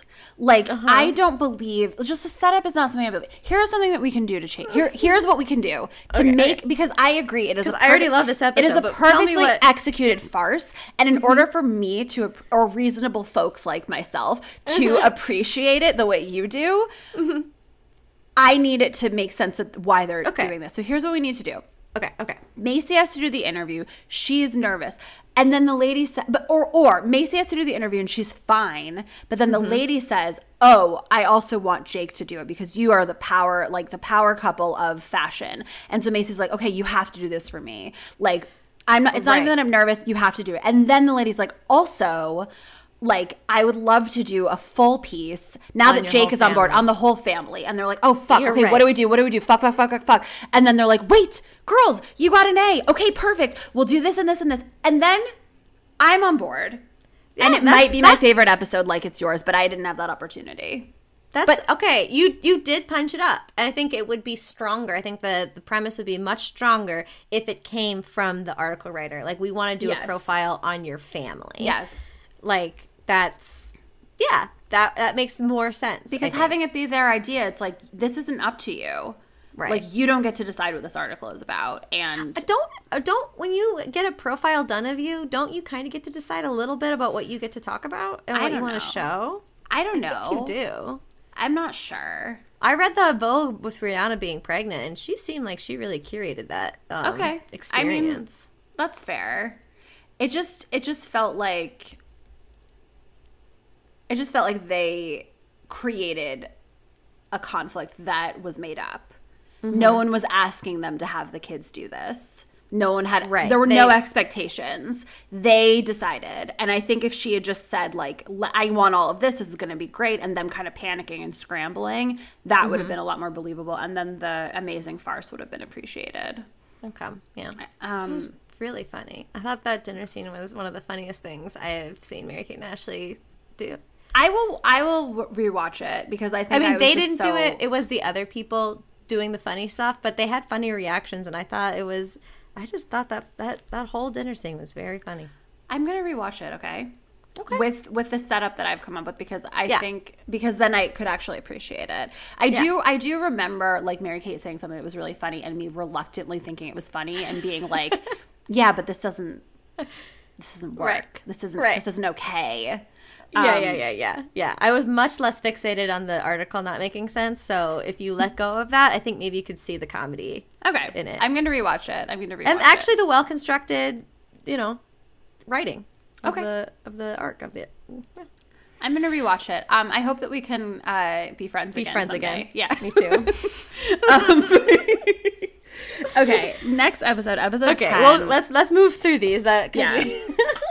It's so long. This is the episode with the frilly blouse. This is a really good fashion episode with the frilly blouse. Teddy's burnout. Teddy basically doesn't want to be a model anymore because she's hungry, which I get. Mm-hmm. I hated that. That's actually one of my only notes for this one is I hate like normalized anorexia in the early 2000s. Yes, because it's like it's not like, oh, that sucks that this is a fashion industry. You shouldn't have to do this. And because Macy is like, yeah, but you're so beautiful. People want to be you. Yeah. Like, and then she's like, you are an international, famous, beautiful, successful supermodel. You want to give that all away for an onion ring? And she's like, yeah. And I hate that it's like, of course you don't eat. You're a model, but you get to be a model. Like, yeah. I know. I wish they could have used this opportunity to be like, you don't have to be a stick figure to be a model. Right. Like, that would be nice. That would have been really nice. But I think that would have been a hard thing to do with Nuance also, though, because it's like, you can't have it be like, Teddy, you don't have to do all that stuff because she does. I know. Like, and it's like, it's not like, oh, Teddy, just get over yourself and then just embrace your own beauty and you can be whoever you want because the industry will not accept it. Yeah. I know. So, and that's a big problem, which, this is one of the other ones where I'm like, oh, that's really sad that Mary-Kate and Ashley are part of this. Like, I know. And this is, I mean, I thought a lot of that kind of stuff sucked. And you know what's also funny, though? I do remember thinking it was so funny that she was smelling her breakfast. Yeah. Like, I remember thinking that was one of the more memorable jokes of this show. Yeah. Which is, it's just so funny how it changes when you revisit it as an adult and realize how this messaging, and oh my God, Mary-Kate and Ashley watching it, and like just being there, knowing this is all happening, it's just so casual. It's exactly. It's just so it's not a question. It's right. It's a given. Right, and it's light. Like it's not like, yeah, exactly. It's not examined at all. It's just sort of like, of course, this is what it's like if you're a model. And I think I thought it was funny at the time too, because they don't understand that they're like commenting on something like a real problem. It's like, yeah, this is funny, it's harmless, whatever. And so Mary-Kate and Ashley, it's not like they're watching it, they're like, wow, this is like toxic. They're like, this is it. This is what it's like. And that's sad. Really sad. Yeah, I agree. This was the one where they switched clothes? No. This is the one. No, Mary-Kate is just mad at Ashley because she keeps. And this is right. One, that doesn't, it's like doesn't really go anywhere. Yeah. But this is the one where Teddy talks about quitting modeling, and then she's like going to go to Paris, and she and Jake spend all this time together, and they kind of have a thing. And she's like, "You're a really attractive man," and I don't buy that. I don't think Teddy's a consistent character because she just said she wouldn't have sex with him if the world was ending. So I know. I don't think didn't she's a well-written character. Also, the American Beauty visuals was weird. That really was weird. all weird. The way that was accepted at this time as like a way to show beauty, like that shows that the society did not understand what that scene actually meant in that movie. Yes. So for those of you who don't, so basically like Teddy was having dinner at Neptune's Net with what's his name, with Jake, and he like had this visual of her like with the roses, On a Bed of Roses, which is in like from the American Beauty. In American Beauty, that is a pedophile stream. It's an older man who is fantasizing about a woman he should not be fantasizing about. His daughter's friend.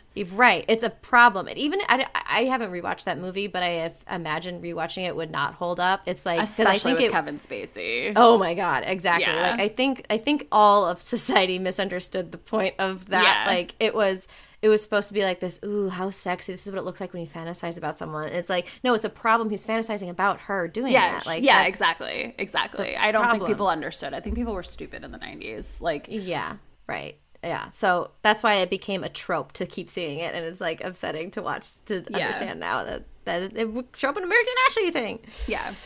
Okay, next episode, Teacher's Pet. Then it's Mary-Kate and Ashley are trying to. Oh, their dad dates the teacher, right?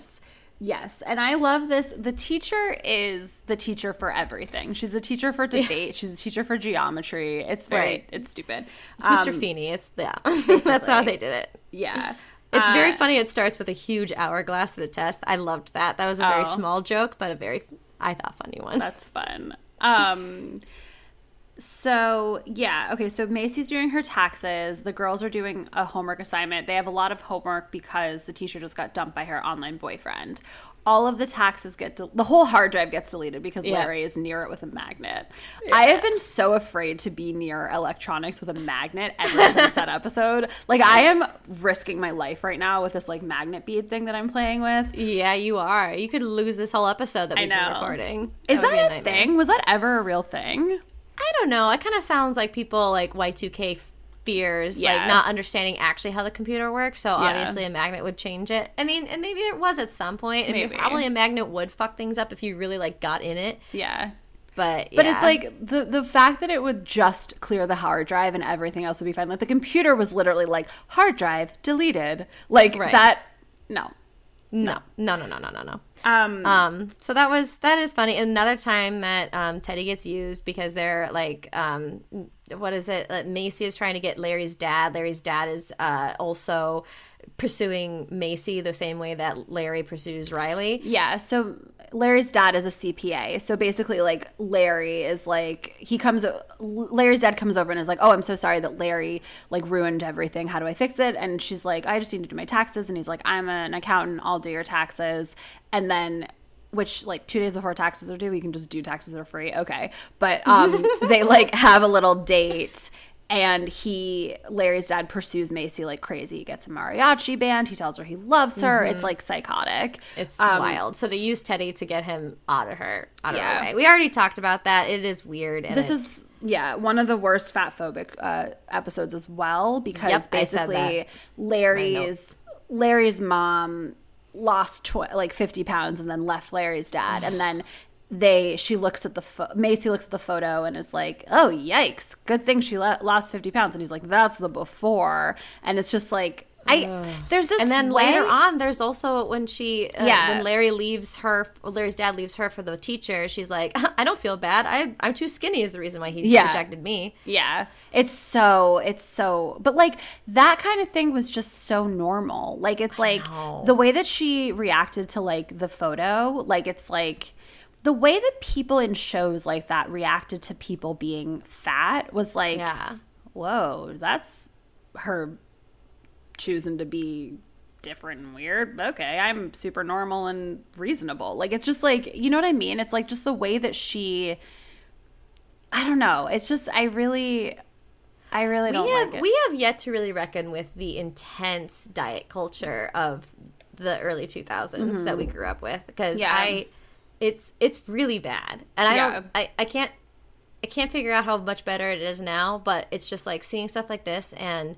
knowing that, like, you know, that that Swan show of like that's plastic surgery, but it's still like the same idea. Like that who can get the best plastic surgery will win this game show. Yeah. And then like the biggest loser, all that kind of stuff. Yeah. Like this, I don't know. There was like a big, huge toxic diet culture around this time. Yes. And it's, I mean, I think this time was the most toxic for a lot of stuff like that. Mm-hmm. Like it all sort of came to a head, and then I think we all sort of tried to like heal from it a little bit because I think it got a little out of control.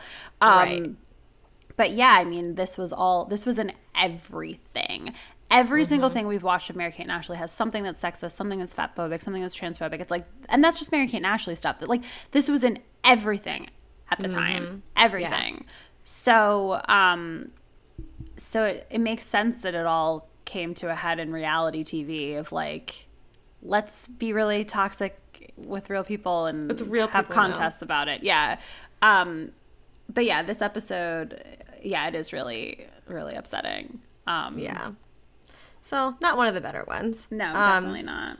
Then we have Rules of Engagement, which we talked about a little bit, which was where where they abandoned the anniversary thing that either of them can forget, or neither of them knows that the other one remembers. Yeah. But it was a pretty cute and fun episode, other than like the complete abandonment of the premise halfway through. Yeah, I think so. So Mary-Kate and Ashley are basically looking at colleges. They're freshmen. Yeah. But I really liked Mary-Kate and Ashley's storyline in this one. Yeah, I did too. Because it felt very real. Like it felt like what they actually were dealing with or would be dealing with. Because they basically were like, oh, like I want to go to New York. I want to go to Colorado. Well, I don't want to do that. I don't want to do that. Well, maybe we could go to college separately. And I'm sure they've had that conversation. Right. Yeah, but then they're like, we've never spent any time apart. How can we do, like, what would that be like? So they basically do a trial separation, which is a cute premise. It's also a cute premise because it's like the only time you really see them like influenced by what their parents are doing, right? You know, and I think that's interesting. Like, I want to see more of them like impacted by what's going. Because, like I said, like, they don't seem to care either way, like what's going on. And it kind of general, like the parents and the kids live in two separate worlds a lot in this show. Like, their stories don't always intertwine very much, which is also why I really liked that True Lies episode. But we're not going to go back. We're not going to go back there. Where we can't go back there. I need to heal and be friends with you again.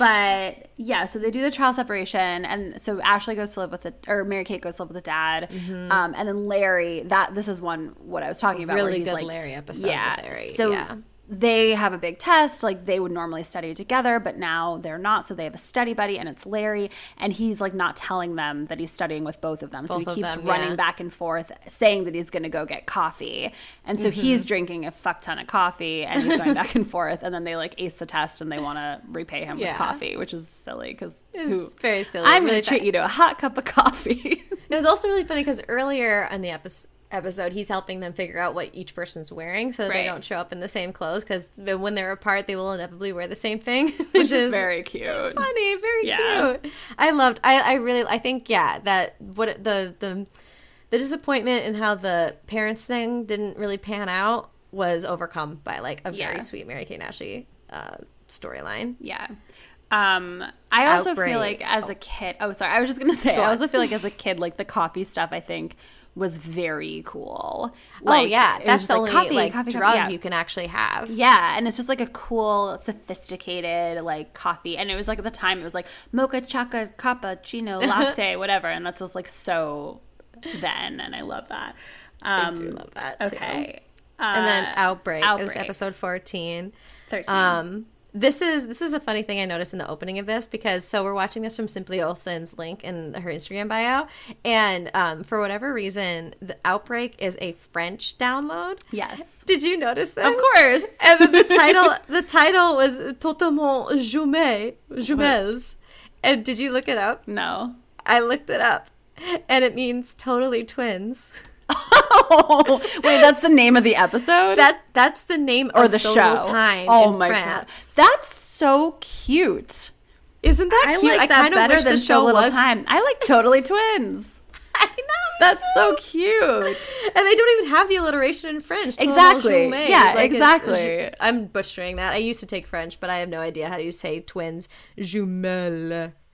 the double L is whatever.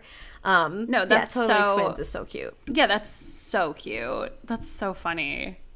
Yeah, but this was a pretty good episode. It just was like really triggering coming out of COVID because they're all coughing on each other. Yeah, they're all coughing at each other. They're all getting each other sick. Yeah, I thought it was a pretty solid episode. The presidential fitness test stuff stressed me out, but they didn't spend much time on it. I also feel like this was one where it also didn't, like, the conflict was invented. So basically, like, very briefly, like, we start in the future. They're like on this Christmas shoot. All the adults are like passed out sick, and Mary-Kate and Ashley are like, here's the story of how we got grounded. And then they do this whole story about like Mary-Kate fakes sick, but then they all actually get sick. And then at the very end, they're like, I bet you want to know how we got grounded. And so Mary-Kate in the scene is like, faking sick really does pay off. And then they're like, what do you mean faking sick? And it's just like, why? I know. Why would you say that? You all did get sick, and the faking sick didn't cause any of the real sick. The logic there is that, like, by you faking sick, you brought karma into our house to make us actually sick. Right. But that's what you're grounded for? I guess for karma. Are you grounded for your cosmic? I mean, I guess she is grounded for faking sick to get out of the test, but then Ashley shouldn't be grounded. She actually got sick. Yeah, they all actually got sick. Maybe because she like was an accomplice in it. I don't know. We just didn't need any, especially because also by the time they're like, we bet you're wondering how we got grounded. And I was like, no, I'm not. I forgot you said that. Like, I don't care. This episode was cute and fun without. Yeah, you like really don't need that one. And then episode 14 we kind of already talked about because you brilliantly thought that it was earlier, and I think you're right. I think you are absolutely right. So it's supposed to be episode 2 or 3. I'm 99% certain. Yeah, I am certain as well. Cool. All right. Any other thoughts? No, I think we really went through like the thoughts I had in a very thorough way. I know that this is by no means short, but I'm happy that we only did half of it so that we could actually go through each episode because I know when we did Two of a Kind, it was just like, well, we're obviously not going to talk about the episode. It was just too. I think we need to go. We keep saying this, but I think we do need to go back and do this with Two of a Kind because I think so too. It's so dense. So we're gonna have to do that. So just stay tuned, listeners, learners. Yeah, we're gonna do that. And yeah, I'm happy we went through this. So me too. I think personally, and I talked with this with Becca, and I just want to clear it with you listeners. Even though we're gonna do it anyway, I think we do the second half of this show. In 2002, because like we said, their hair changes. There's like they trade different conventions. Really, the second half of this season, the season of the show, feels like a whole different season. It feels like a whole different show because it's a different year, and they even take a break. I looked on IMDb. There is like they come back in 2002 after like the whole holiday season being away. Wow. Yeah, so this makes sense. Like the show came out in the summer. Isn't that sweet? Like this was summer 2001, so it was exactly 21 years ago. The Manny in the Middle was coming out. Wow, isn't that sweet? Yeah, 21 years ago. That's 21 years ago. Yeah, that's a long time. I know. That it's really. Don't think about it too hard because it's gonna be a little. We're their parents' age. Why don't I have a 14-year-old? Well, because you didn't get pregnant at 19 back then. Yeah. Oh, yeah. That's so crazy. But yeah, so we're going to do the second half. We're going to stay in 2001 a little bit. For a little bit longer. We're going to get back to it this season, don't worry. But I do want to, there's, some interviews you want to do. And there's also, I want to talk about their magazine. So there's just, things in 2001 that I need. Also, with so little time, the fashion and in the magazine, there's a real brand happening in 2001 that this whole season kind of is going with. Even Holiday in the Sun feels more within this sphere than it does in the 2002 version of So Little Time. Yes. So I just bear with us. I believe in this decision. Not even bear with us. This is the best way we think we can do this. So this feels more true. Yeah, and I think we have a lot to. We're true to the timeline. There's a lot that they've done in this time in 2001, and we don't want to skip over it. Exactly. So- Exactly. I don't want to like backtrack after we go to 2002 Right. and then go back to their curly straight hair. Yeah. Like, Can't do So- that. So that's where we're at. going to do. So also because we did do such a thorough examination of this season, or this first half of the season, we're going to save reviews and Patreon shout outs for next episode because just 'cause- we need to go home. We have to go. We need to go. You guys really have have to stuff go. to do. We have to go. Yes. Yes. I hope you're able to break this episode up for a few during this week. Have fun. Yeah, have fun. But- We love you guys. We love you so much. You can follow us on Instagram and on TikTok at They Thought It Was You. You can You can follow follow- Lanny at Lanny Harms. Talked over you. You can Oh follow my God. Becca at Becca Roth. And we love you so much. You can email Love you. us at theythoughtitwasyou@gmail.com. And if you're Robert Thorne, you can do that as well. You know where to find us. We love you. Bye. Bye. Oh, you can subscribe to our Patreon. Well, duh. If you want to see us squirming this whole time like we did and really see Becca's like Rage fit. on the True Lies episode, like I would say subscribe to the Patreon so you can see that. Yeah, I think it'd it's be really worth it. something to see. All right, Yeah. that's it. Bye. Okay. Love you. Bye. Thanks. We Bye. love you. They thought I was you. If it's up to me, you'll